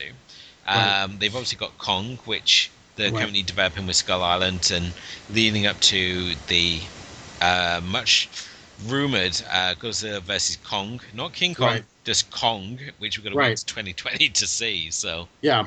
Well, I think they're staying away. Number one, just on the fact that they're calling it Kong versus Godzilla, even though what was the Kong picture that they're doing? It's just gonna be Kong, the King of Skull Island, or something like that. Uh, it's you know, it's I'm old. My brain is dying. You It's know. yeah, it's Kong Skull Island. So yeah, again, Yeah. they're just avoiding King Kong, and I'm not sure because of Well, obviously the failed '80s pictures where they tried to capture the magic of the original King Kong. well, And part of the thing too is when the film goes into a catalog after its first release, and you know that's just going to get tossed in there with all the other King Kong pictures, so it'll stand out. You yeah, know, a title where it's just Kong, but for specifically for they're going to call it Godzilla versus Kong. I think they're going to be calling this. yes, that's Uh, what the current title is. So whether it they want changes, they want to steer as far away as possible. Even though this is Universal, they want to you know this well, they want to steer apart as far away as possible from the title King Kong versus Godzilla from the '62 picture because Universal owns the worldwide rights, excluding Asia, for that film still yeah, into perpetuity. So you know that also was probably a dictate from like Universal. You know, hey, you know we have to make sure that the audience is not going to be confused in the future. You know, people will say, "Oh, well, you know, what do you mean they're going to be confused? That's an old picture and this is a new picture." When American studios or any studio protecting IP intellectual property, you know, they want to make sure that the branding is completely separate for the future. yeah, So when this picture is an old picture that hasn't yet to come out, but when it's old, then people will not confuse it with the 1962 King Kong versus Godzilla because the titles will be significantly different.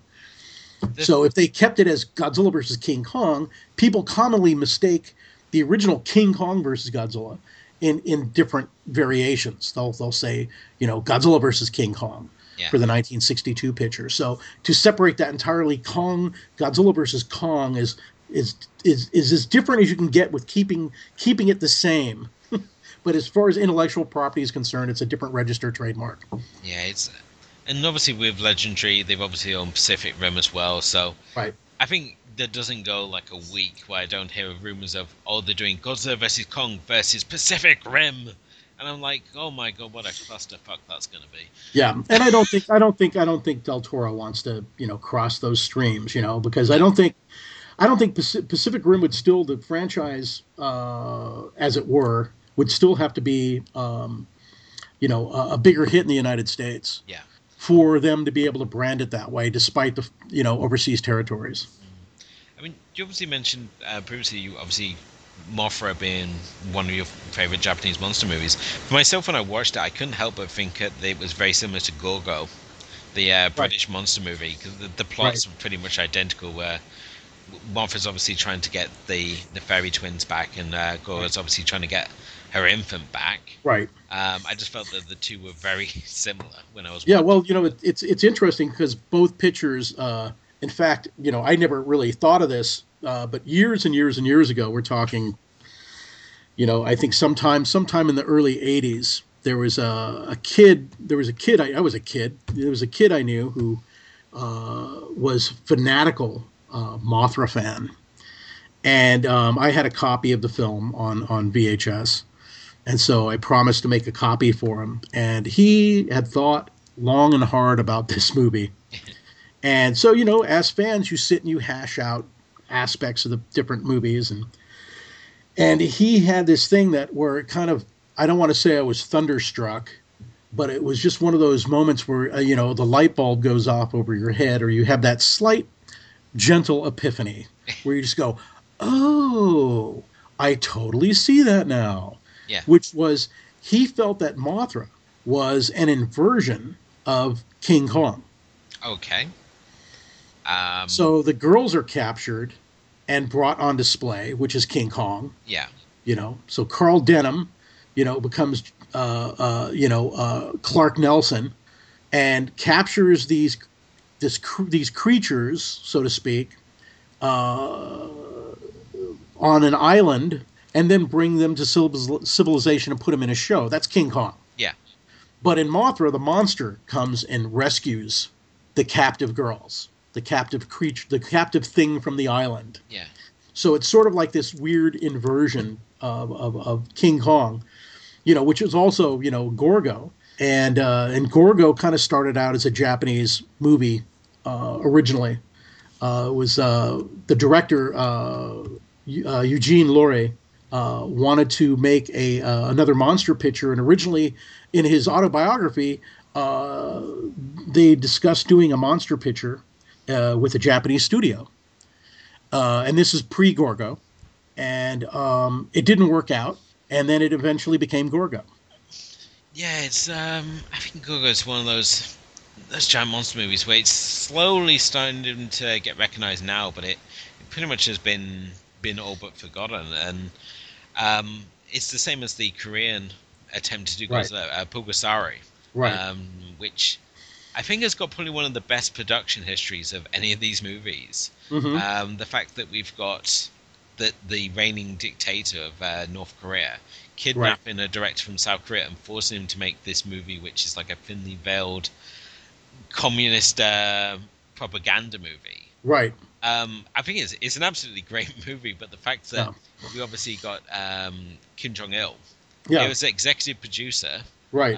Let alone the guy who at one point owned the largest movie collection in the world, kidnapping the director. I believe it was Shin Sang-oh. Yeah, I believe so. And basically force him to make this movie and teach him how to do filmmaking. It's something that kind of overshadows what is essentially another great Godzilla-esque movie. Right, and it owes more to the Daimajin series than because it's the same kind of like a guardian god. It's a stone idol in the Japanese picture. He's like an iron bull in Pulgasari, and the downtrodden peasants by the oppressive lords, and then he comes to avenge all the peasants. That's straight, Daimajin, which is actually a retelling of the Golem of Prague. So, it has this weird, cultural appropriation that just kind of like circles upon circles with those films. And it's interesting. I was at, maybe it's interesting to me, maybe not interesting to anybody else.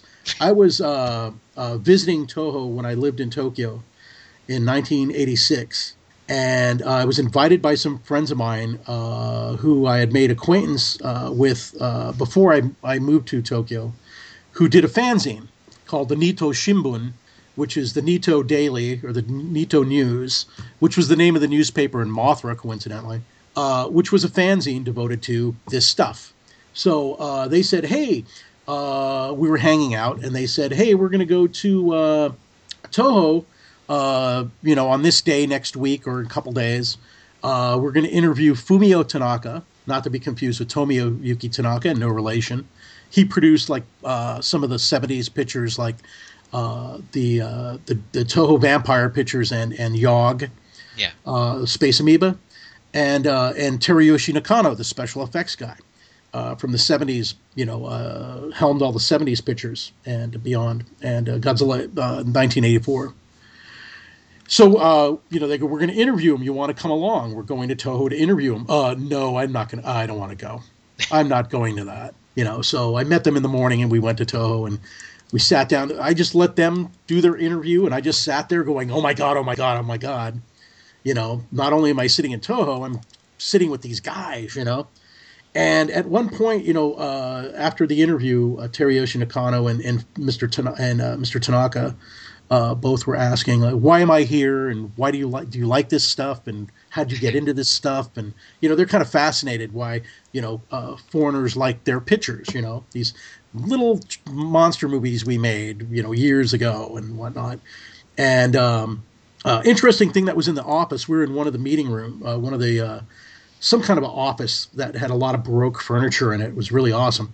Um, and they had the Coming Pictures Toho lineup for 1986, and it had for December of '86 had Godzilla 2, which got stalled and eventually became Biollante. But that was they had the poster in the office. This is like January, I think, of '86. We're doing this interview, so they were still planning on making the next Godzilla picture after '84 that and releasing it that December. It was still on the slate. But anyway, so they're asking me all these questions and whatnot, and then Teruyushi Nakano proudly goes, "I just got back from North Korea, and I worked on this Korean monster movie." And then he writes it out. I still have the paper to this day. He wrote the title out in Korean. Forgive me for not knowing the name of the Korean characters, but I like Japanese stuff. I don't know that much about Korean stuff. That's fair So enough. all I know is kimchi. No, I'm just kidding, man. That's no listeners. I am not racist. So he wrote the name out in Korean characters. He wrote it out in furigana, Japanese, and in English. And he explained what the movie was to me, and I was like, that was the first I'd ever heard of it, and that was kind of exciting. To be like the first person to hear about this movie that nobody knows about to this day, that no one remembers except for weirdos like us. That was kind of cool that he go, "I just got back from Korea. I worked on this Korean monster movie." Yeah. And I was like, wow, when are you going to do Godzilla 2? I was like, I didn't care about the Korean movie. I wanted to know about Godzilla 2. Yeah, because I mean, obviously, Kenpachiro Satsumura, who was obviously Godzilla from '84 to '95. Right. He's playing Pugosari, right. So it's again got that Godzilla link, and I love the fact that he's quoted as well saying he preferred Pugosari to Emmerich's Godzilla, despite the fact it's a communist propaganda movie. Right. Is much better than the American version of Godzilla. Well, Satsuma wrote a book about his experiences in North Korea. It's because Godzilla is seen by North Korea is seen by Godzilla, is the translation. He wrote a whole book about his experiences working on that film and being in North Korea. That was published, probably about 20 years ago. Okay.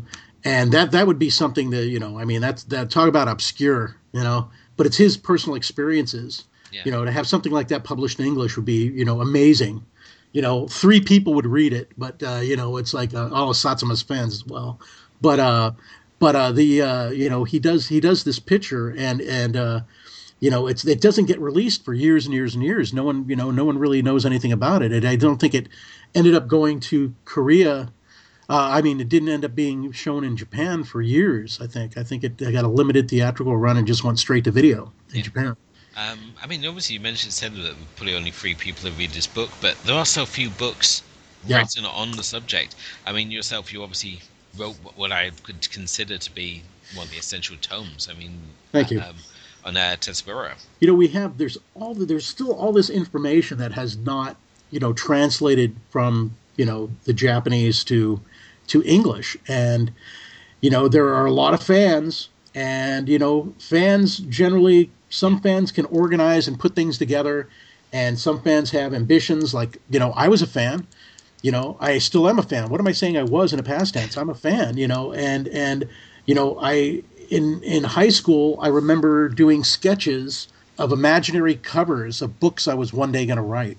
Yeah. The complete guide to Japanese monster movies, and things like this, and ever since seeing this reprinted article on Eiji Tsuburaya in the mid-'70s in Famous Monsters of Filmland, where it had pictures, behind-the-scene photos on the set, and a story about him as a person, that really kind of fascinated me more than the actual monsters and the pictures themselves. Yeah. Where that was the realm of watching and finding out who these people were that were behind the cameras became equal, if not more, fascinating to me. And obviously your book is absolutely stunning. If you are a Godzilla fan or just a fan of Keiju cinema or Tsubura's work, it's just a stunning book, and I'm so glad the fact that you've released it now in a soft cover, because I originally missed out on the hardcover run, which now goes for insane trader prices. Right. but you've obviously released it, I believe, as of last year. It came back out in softcover, and I finally got my hands on a copy. It is an absolutely stunning book, and obviously you cover in there not only the Godzilla movies, but things such as like Ultra Q and that series that it obviously went on to spawn. I mean, Ultra Q led on to Ultraman and the numerous spin-offs that it's produced. And I think until obviously I read that, I think it was only Godzilla on My Mind was the other only Godzilla book out there, really. So, is there any plans to sort of follow up with another book at all, or? Well, I've got such a labor to actually write a book. So, well, you know, it was an interesting experience doing this book in the Reader's Digest version for that, which is we were developing a different book, and with Chronicle and Tsuburaya Productions in Japan, and they basically came to us and said, well, you know, we want you to write this book. Tsuburaya and Chronicle had been talking. They had worked on a previous book together called So Crazy Japanese Toys. And Chronicle wanted to have pictures from the actual shows or movies that the toys were based on.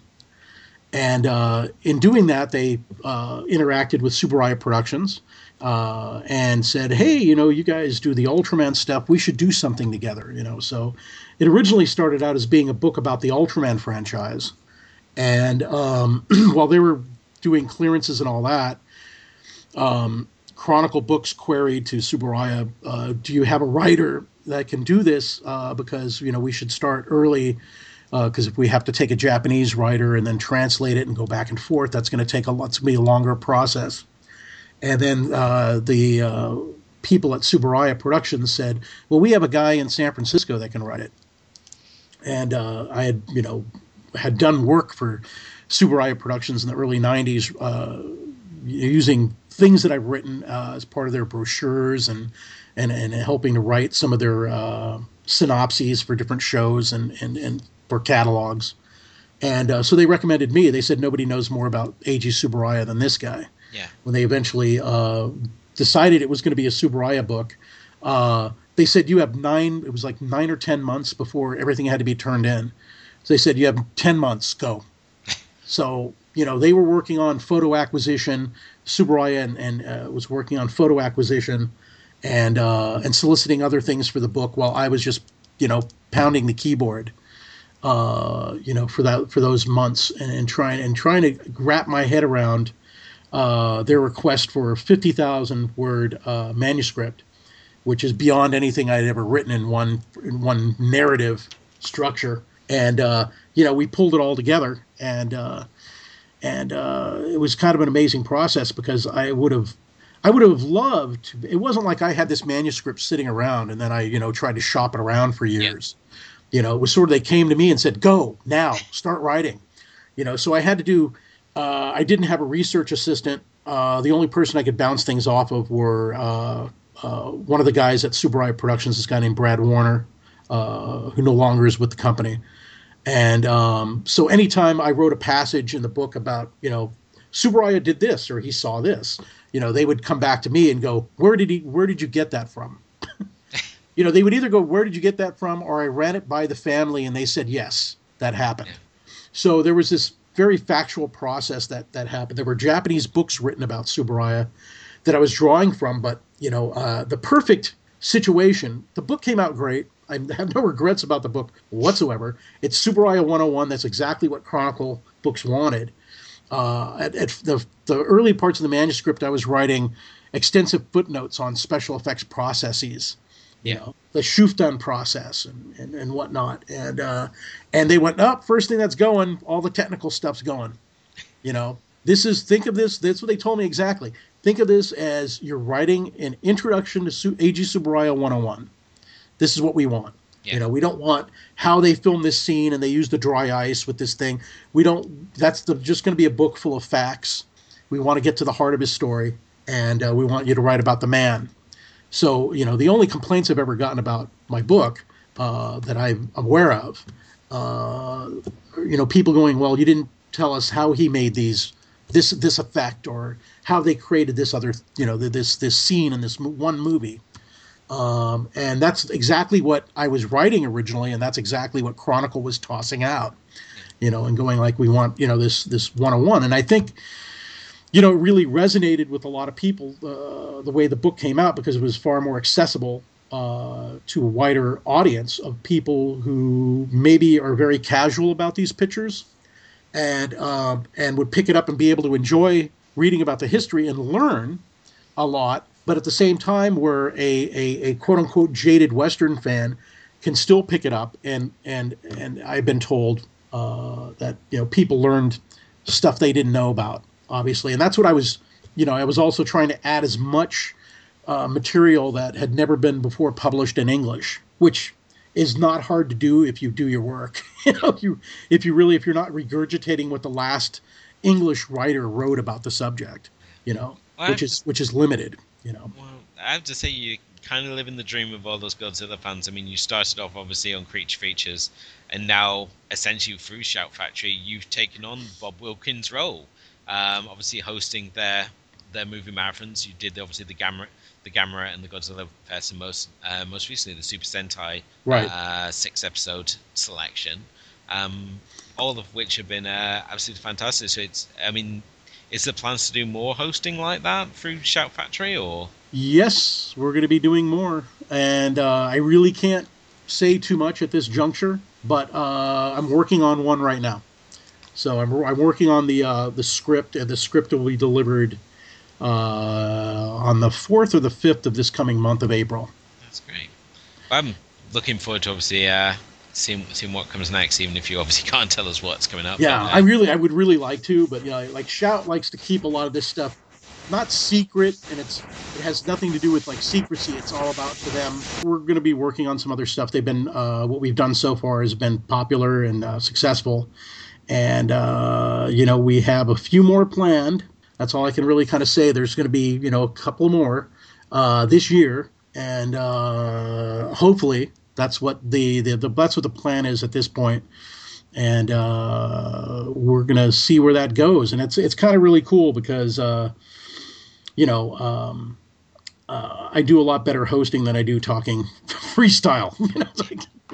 Because my mind goes all over the place. When you write a script and you're reading your script, you're really, really focused. I tend to, if I had to host that thing freestyle, I don't think I could do what Bob Wilkins did, frankly.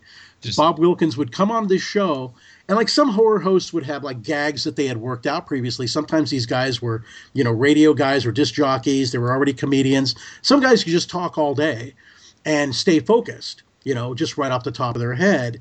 And that's what Bob Wilkins did, and my experience working on his show and going on the set and sitting there going, we'd film the bit that I would be in, and then, he would go, well, I'll walk you out if you're ready to go. And I go, well, how much longer are you going to be shooting today? Oh, we got a couple more hours. Can I stick around and watch? I won't get in the way. Yeah. And he go, I don't know why you want to, but you can if you want. And so I would.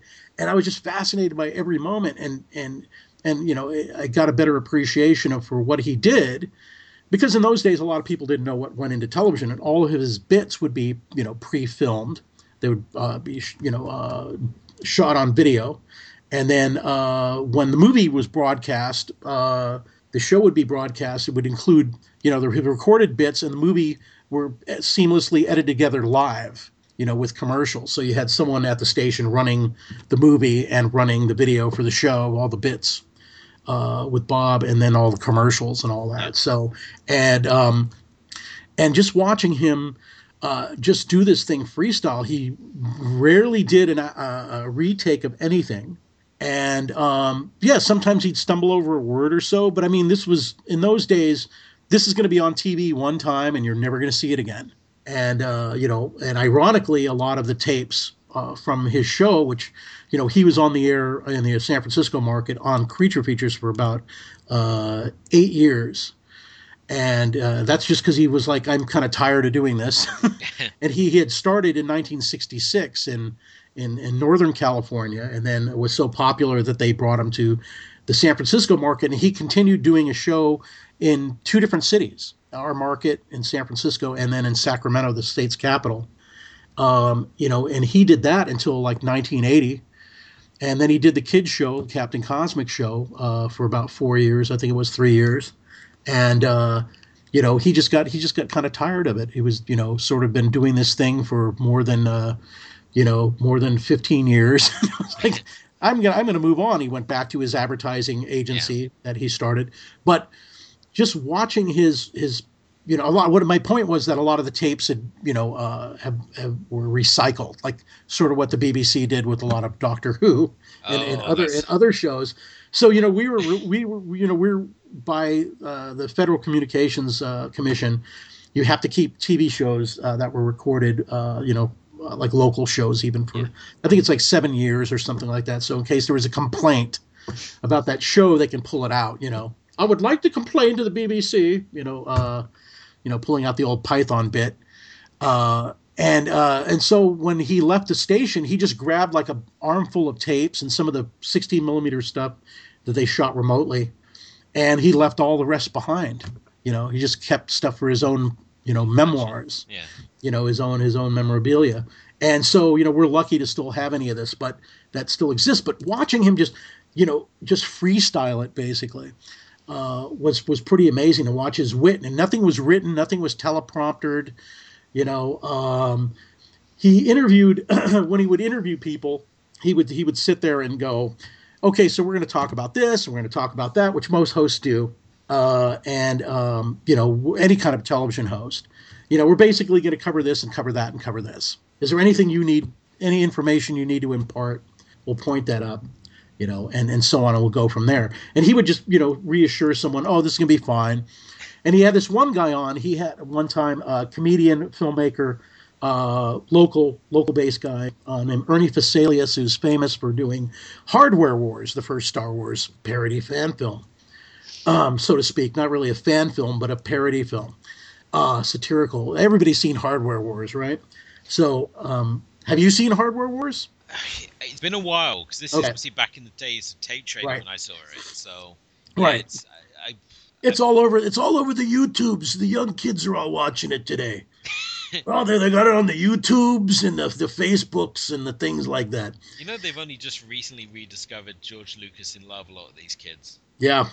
That's the nature of what the age we're living in. Yeah.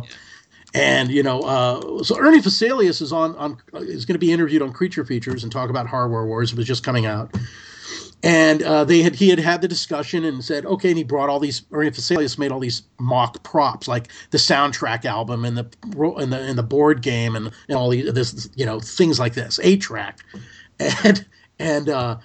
and he said, I want to do these bits, and Bob and him talked about what they were going to do. And then as they're doing the countdown, Bob turns to Ernie Fasalius and goes, you know what? Scrap all that. Just wing it. Just follow my lead.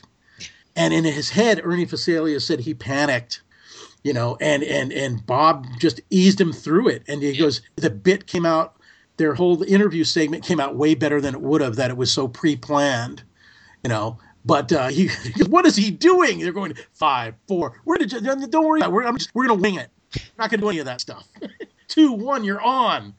And that's a testament to how great host Bob was. And he was just this person that can't be imitated. So trying to do these things with Shout Factory is filling very very big wingtip shoes. Yeah. I hope that.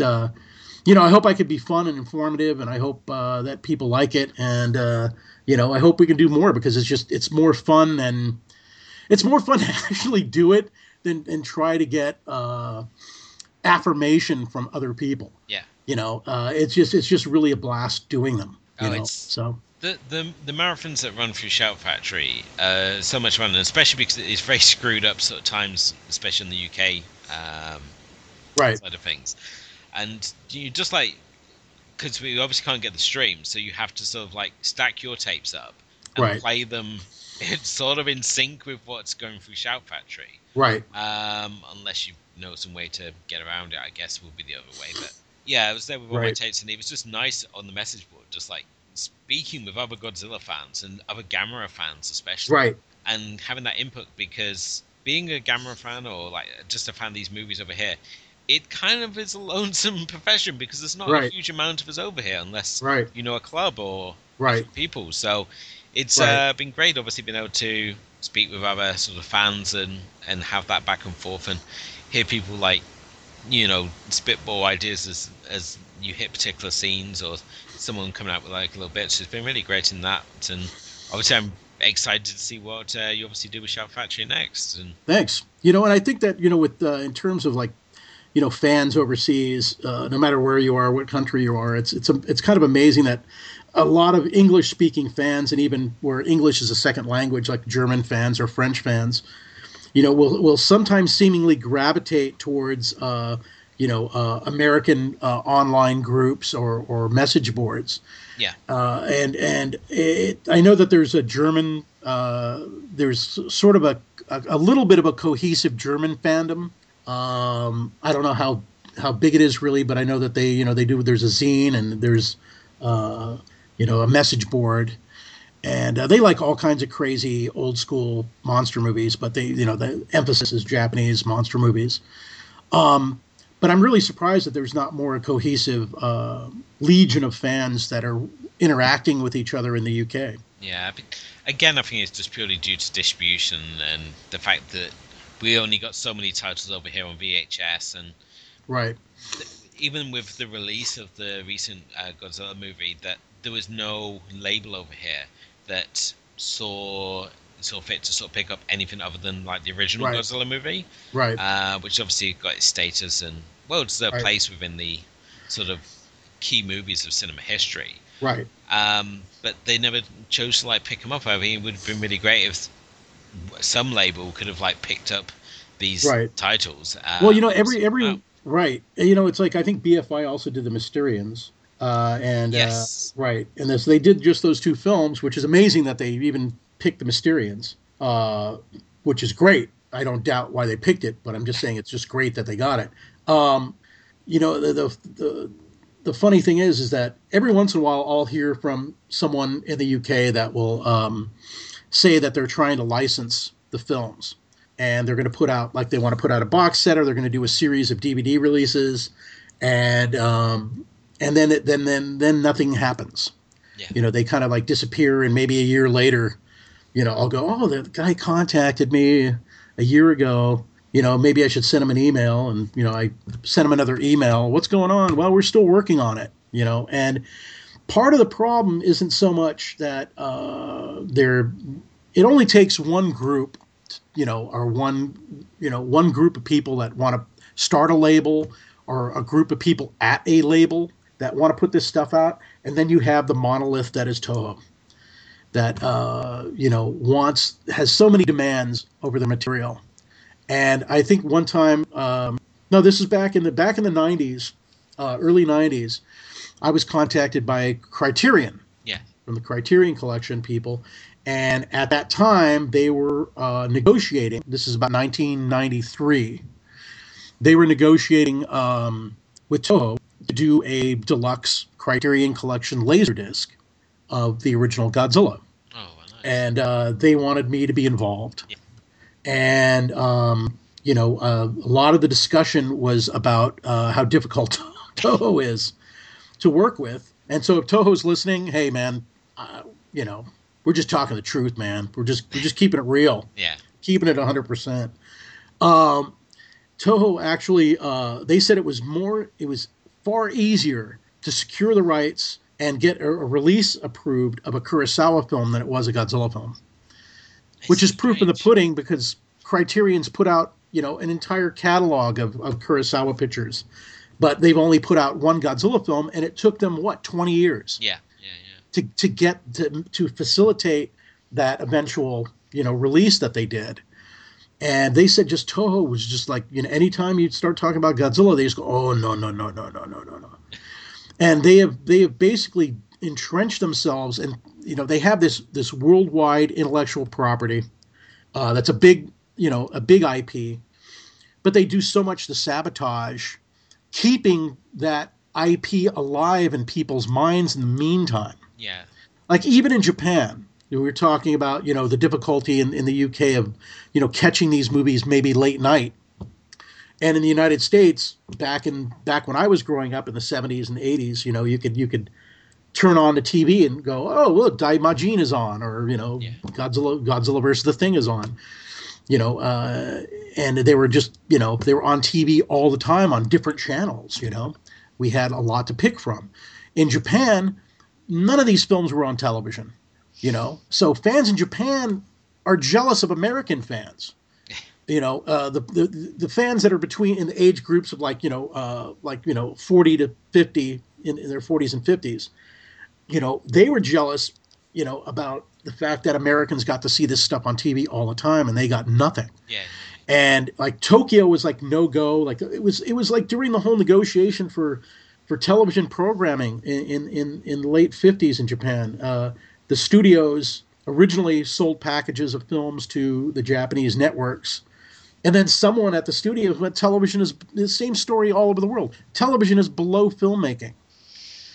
So all the 5 studios, that's Toho, Shochiku, Nikatsu, Daiei, and Toei, they pulled all of their films from the Japanese television networks and said, you can't show them. You could go to Japan. When I lived there in the 80s, I saw more American and European films on television than any Japanese films. I had to go to revival theaters to see Japanese pictures. They weren't on television. And in Tokyo, nothing. But, if you went to outlying areas, maybe you would get something. Like there was, I think, a station in Shizuoka Prefecture, which is down on the Izu Peninsula, which ties in with Destroy All Monsters, because that's where the Kilaaks set up their underground base. But anyway, so, out in Shizuoka, I had some friends there, and they would do these late night programs. Occasionally, there would be a film on a late night, and it wouldn't be, letterboxed. It would, just cropped, what we call pan and scan. Yeah.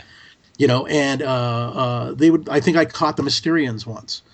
That was the only Toho movie I ever saw on TV living in Japan. Was it's and in Shizuoka City, in Shizuoka Prefecture. Yeah. At like 11 o'clock at night. I don't know what day of the week it was, but it was like the Mysterians. It's like, they just didn't get a lot of that stuff on television. Over there, you could go and rent a lot of stuff on VHS. Yeah. And they even had the cool thing that they did. I always wanted to do this when I was in Japan for the first time. I saw this thing at a video rental shop. They had these chairs set up, and they were sort of like these lounge chairs that were manufactured to have this whole unit with a table with a television on it and a VCR, and then they had headphones in the headrests. Okay. And speakers in the headrests, and you could rent a movie and watch it in the shop. That's in a comfy chair. Yeah, doesn't. So a friend of mine and I actually did that. One of my Japanese friends over there who I met in college over here. We watched like Submersion of Japan. It just came out on VHS, so we watched like 2.5 hours of Submersion of Japan in a video store, sitting in these chairs. But they were kind of these couple chairs where they had the TV monitor between the two chairs. Oh, right. In the middle of the two chairs, rather. But otherwise, they had video shops with cubicles, like little karaoke cubicles, where you could rent a movie and sit there and watch it, like how people used to listen to records in record shops, where you get the private booth to play records and then decide which one you were going to buy. They had viewing booths, but the stuff wasn't on TV. So, American fans who grew up in the 80s, a lot of stuff disappeared off of television.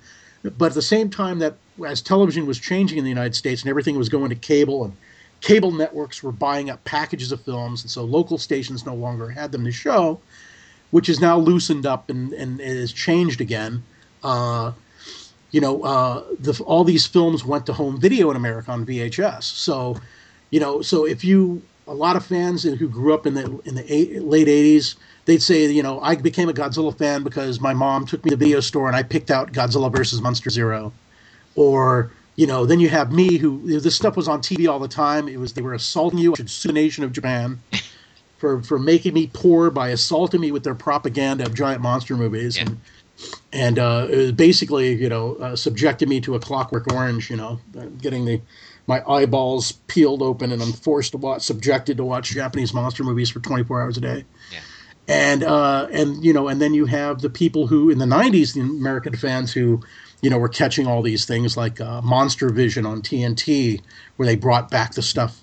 The cable television networks were showing festivals of the Godzilla pictures. So, well, again, I mean, that was all being spearheaded by the likes of Joe Bob Briggs, another hero, alongside the likes of Kim Newman and Mark Kermode. These guys, especially when you look at Kim Newman. Kim Newman, while he's more sort of like the 60s, 70s horror aspects and stuff, he certainly has played his own part the same way as Joe Bob Briggs did in maintaining the history of these sort of cult films. And him in part especially was responsible for a lot of things like the CTM Monster Vision and that. So it's quite the mantle that you've now essentially picked up over at Shout Factory. So well, we'll see where we can take it, and I'd also like to drop that, there's been like one of the figures behind the scenes promoting Godzilla and Japanese monsters in the UK was Tony Luke, who had done work with the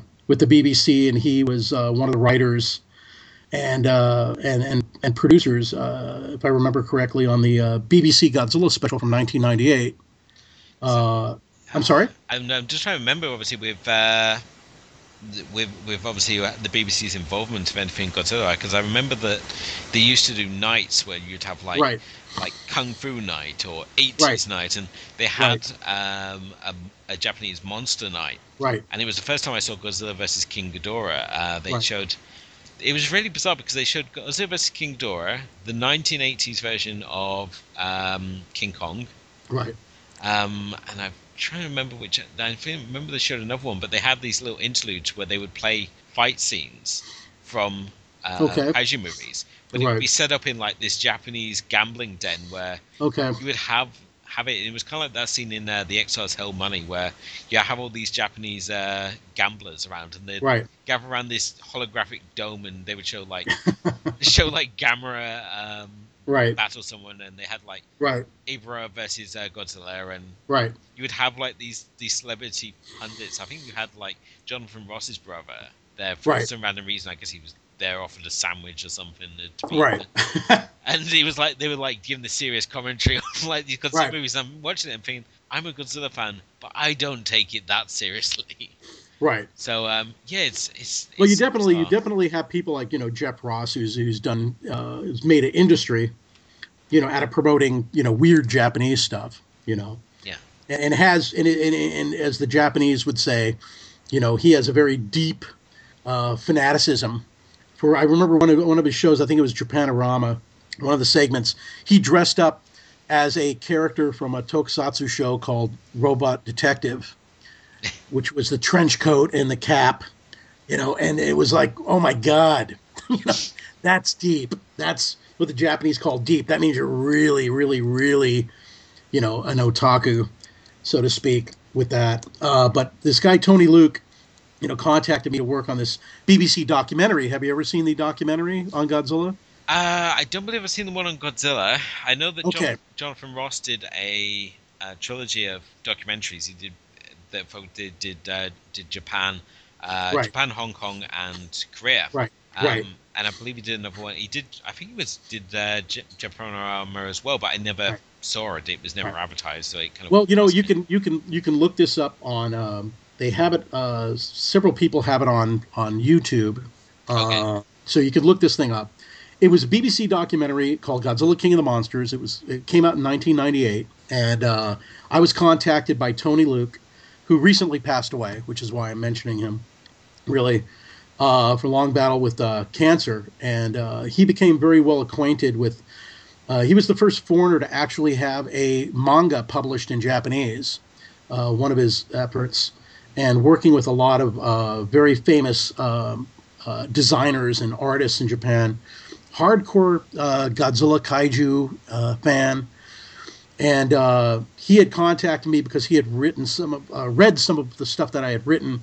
And asked me to be a part of this BBC special as they were using my work as a research template.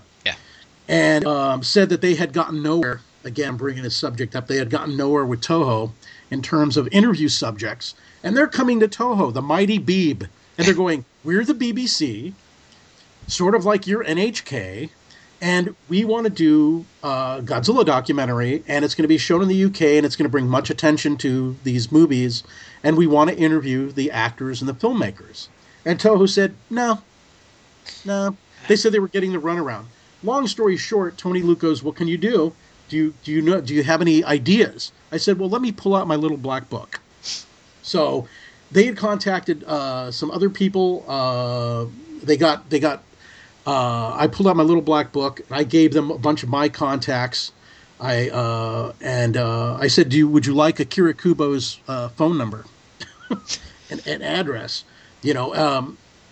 For example, it wasn't exactly like that, but they interviewed Fukuda, Honda's wife, Satsuma, Nakajima, Yoshio Tsuchiya, played the controller Planet X, etc., etc.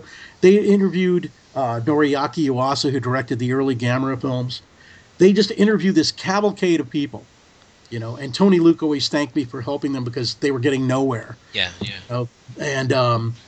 And it was he was just a delightful, great person. We became friends and remained friends for years. And I think he was a guy that also was trying to sell the BBC. One story he told me, he was trying to sell the BBC on buying Ultra Q. Yeah, I don't think it ever happened. I don't ever remember. It didn't happen. He told me the whole thing. He goes, he tried to sell him on it, and the BBC was like, well, it's an old black and white show from Japan. Nobody knows what it is.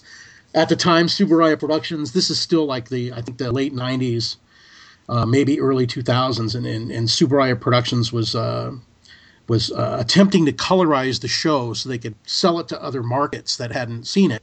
And eventually they did get the series colorized for a Blu-ray release in Japan and a possible overseas sales. That still hasn't happened as far as like overseas television sales. But Tony Luke was sitting there, with the Beeb going, and they went back and forth. He goes, the ball was in play for several years, and eventually nothing happened. But he was trying to push the BBC to buy Japanese monster programming and screen programming, and it was really. He said it was a very frustrating experience being a UK fan, but he just recently passed away, and he was championing a lot of stuff. I think a lot more people should know who Tony Luke was, and what he did for, fans in the UK, because they did a really spectacular job on that documentary, which also had like Alex Cox, the director, who was a huge Godzilla nerd. So he was one of the main interview subjects. A couple other jokers like myself. It's funny. I think it was. It's funny you mention Alex Cox, though, because obviously Alex Cox is his own cult film series, Movie Drome, here on the BBC, which exposed a whole generation really to a lot of films that they would have not otherwise seen. So things like Terminator and Diva.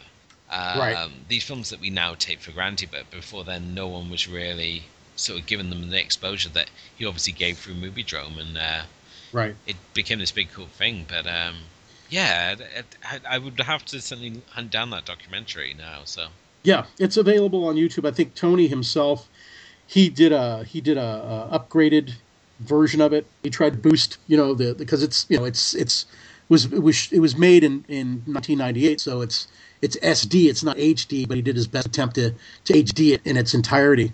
A couple of people have posted it in bits, in I think 10 pieces or something like that. Yeah. And it's not that long. I think it's about 45 to 48 minutes long. But it, to me, I didn't remember it being that short. I thought it was much longer, not because it was boring, but because they had jammed so much into that 48 minutes. And you have like these great interviews with a lot of Japanese actors who are gone now, and filmmakers that are gone now, so it's really a nice time capsule, and there was nothing like it even made in the States, at that time, and a lot of people, like I said, there's been some more recent kind of documentary type films made by, people on Kickstarter or, trying to do a Godzilla type documentary, but none to the extent of what the BBC was able to pull off, even though a chunk of it had to be devoted to the Emmerich film, Yeah. because it was coming out at the time. So there's interviews with Emmerich and Devlin, but they compromise a very small part actually of the entire documentary. So it's really nice. I mean, I'm surprised that they, I'm in it, and Stuart Galbraith IV, who's another writer, historian, is in it. And, with the amount of the Japanese they actually had access to, they should have just cut us out entirely, because, it's just, you've got Akira Kubo, I mean, my God, he's only made one appearance, a formal appearance outside of Japan. Yeah. And his health is not that good anymore, so it's not going to happen. We had him here in San Francisco in 2004 for the 50th anniversary, and that was an amazing experience to to be able to bring him to the States. And he had his first American hamburger, which he got really choked up about. He didn't choke on the hamburger. He got choked. He was emotionally choked up later about it. Yeah. But, it was just really great to, we had him, and we had, when he was the star of Son of Godzilla and Destroy All Monsters and Matango, etc. We had, in Gorath, we had, Hiroshi Koizumi from Mothra, and Godzilla Raids Again, and Ghidorah the Three-Headed Monster, and Godzilla vs. the Thing. And we had Stomu Kitagawa, who was the Godzilla actor, took over with Godzilla 2000. And, he came from, being trained by, Sonny Chiba's Japan Action Club, and was in a lot of tokusatsu TV shows in the 70s. And we had Ed Keane, who was an American living in Japan that was an actor wrangler for Westerners and Japanese movies, and appeared in a bunch of them himself, and he played the mayor of Newkirk City in Mothra. So, we had him in there. We also, we had Jerry Ito, of course, who was the villain in Mothra, and he was the detective in The Manster, which was a Japanese film shot in Japan. And we had all these great people, and it was just it was great because Mr. Koizumi and Mr. Ito have both since passed away, and it was the first time that they had got to meet each other in 20 years, because the Itos moved to LA because Jerry was had this malady that they were just that needed cutting edge medical research that was only available in America. Yeah. So they had moved to and resettled in Los Angeles. So they had been away for a very long time. But it was great bringing all these people together, because they hadn't seen each other in a long time. But Kubo, it was really great to be able to sit down and have several meals with Kubo, and and tell him, like, when I was a kid, you were my hero. Yeah. Seeing you on these movies and TV shows, you were like, you were like a part of our lives. You were a hero, and just want to let you know that outside of Japan, people feel this way about you. And that's kind of a rare experience that not many people get to have, and they probably should. These guys, are starting to get that attention, but I think some of it's come too late, and it took some American fans to put together these conventions where the actors come, and the fans that really demonstratively expressed their love for these people, which in Japan, if they ever appear at any kind of an event in the past, there's no conventions like they have in the United States or in the UK. And it's starting to change over there. But, you didn't haul out Nakajima to do an autograph session. They would be kept these reverent figures where only if you worked for a magazine, could you call him up and dare to interview him, And a lot of these guys said, well, if anybody in Japan invited us to come to a show and sign autographs and hang out with fans, we would love to have done that. Yeah. But it kind of took the Americans, and I'm not making Americans, the American fans, somebody had to do it. Somebody started bringing them to shows in the States, like the G-Fest convention in Chicago. And then they would tell they would tell everybody back home, so now there are these like one day big toy events. That's kind of like the big thing, and then they'll have Nakajima come out and sign autographs for the day, and they do a little talk show, like a half-hour talk show or whatever.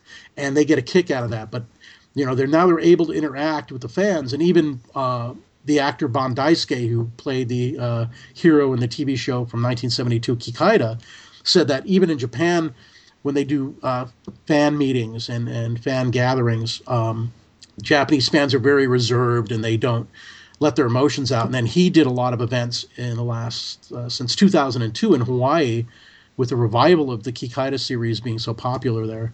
That the American fans, in contrast, especially Hawaiian fans, were very, very super demonstrative and expressed themselves in a way that the Japanese were a little more, fans were a little quiet and kind of timid, where the American fans were like, "Hey, want to come over to my house and have barbecue?" It always is the way. If you watch like wrestling, especially, the Japanese fans are very quiet and stoic, and they'll respond to the big move, the big payoffs.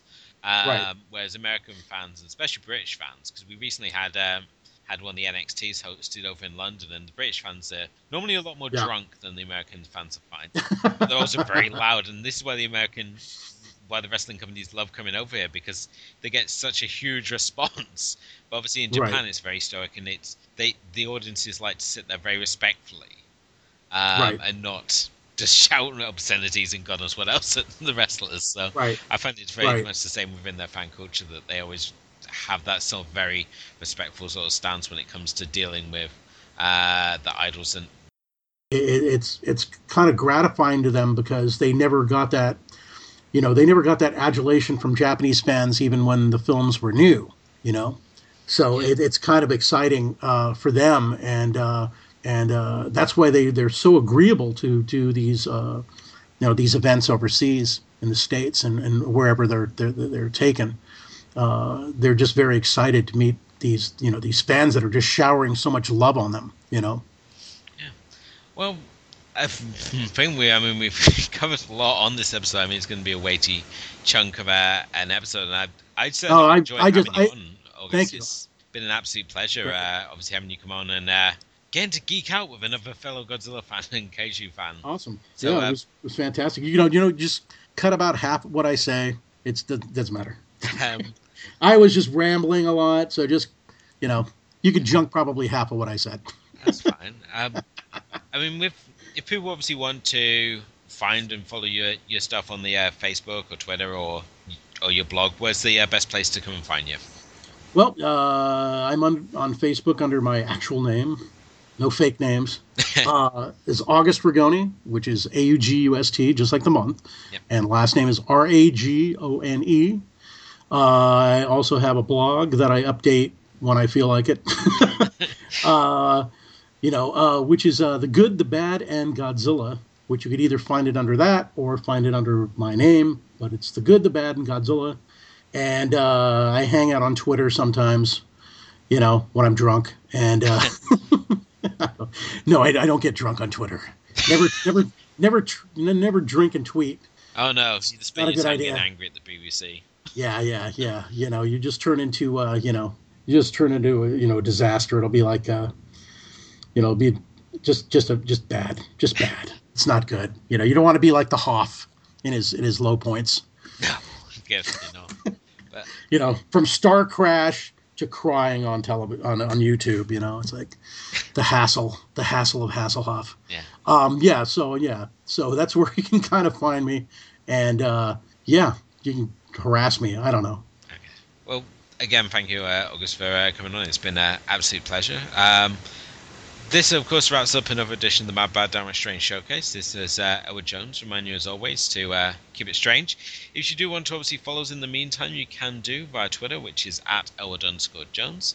We're also on the Facebook under From the Depths DVD Hell, and my blog, of course, is From the Depths DVD Hell.blogspot.co.uk. Thank you, everyone, for listening. Thank you again to my guest, August Ragone, for joining us. Thank you.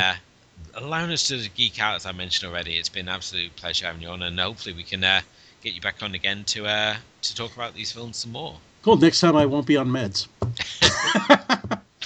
But thanks again for listening. Just kidding. Thanks for listening, everyone.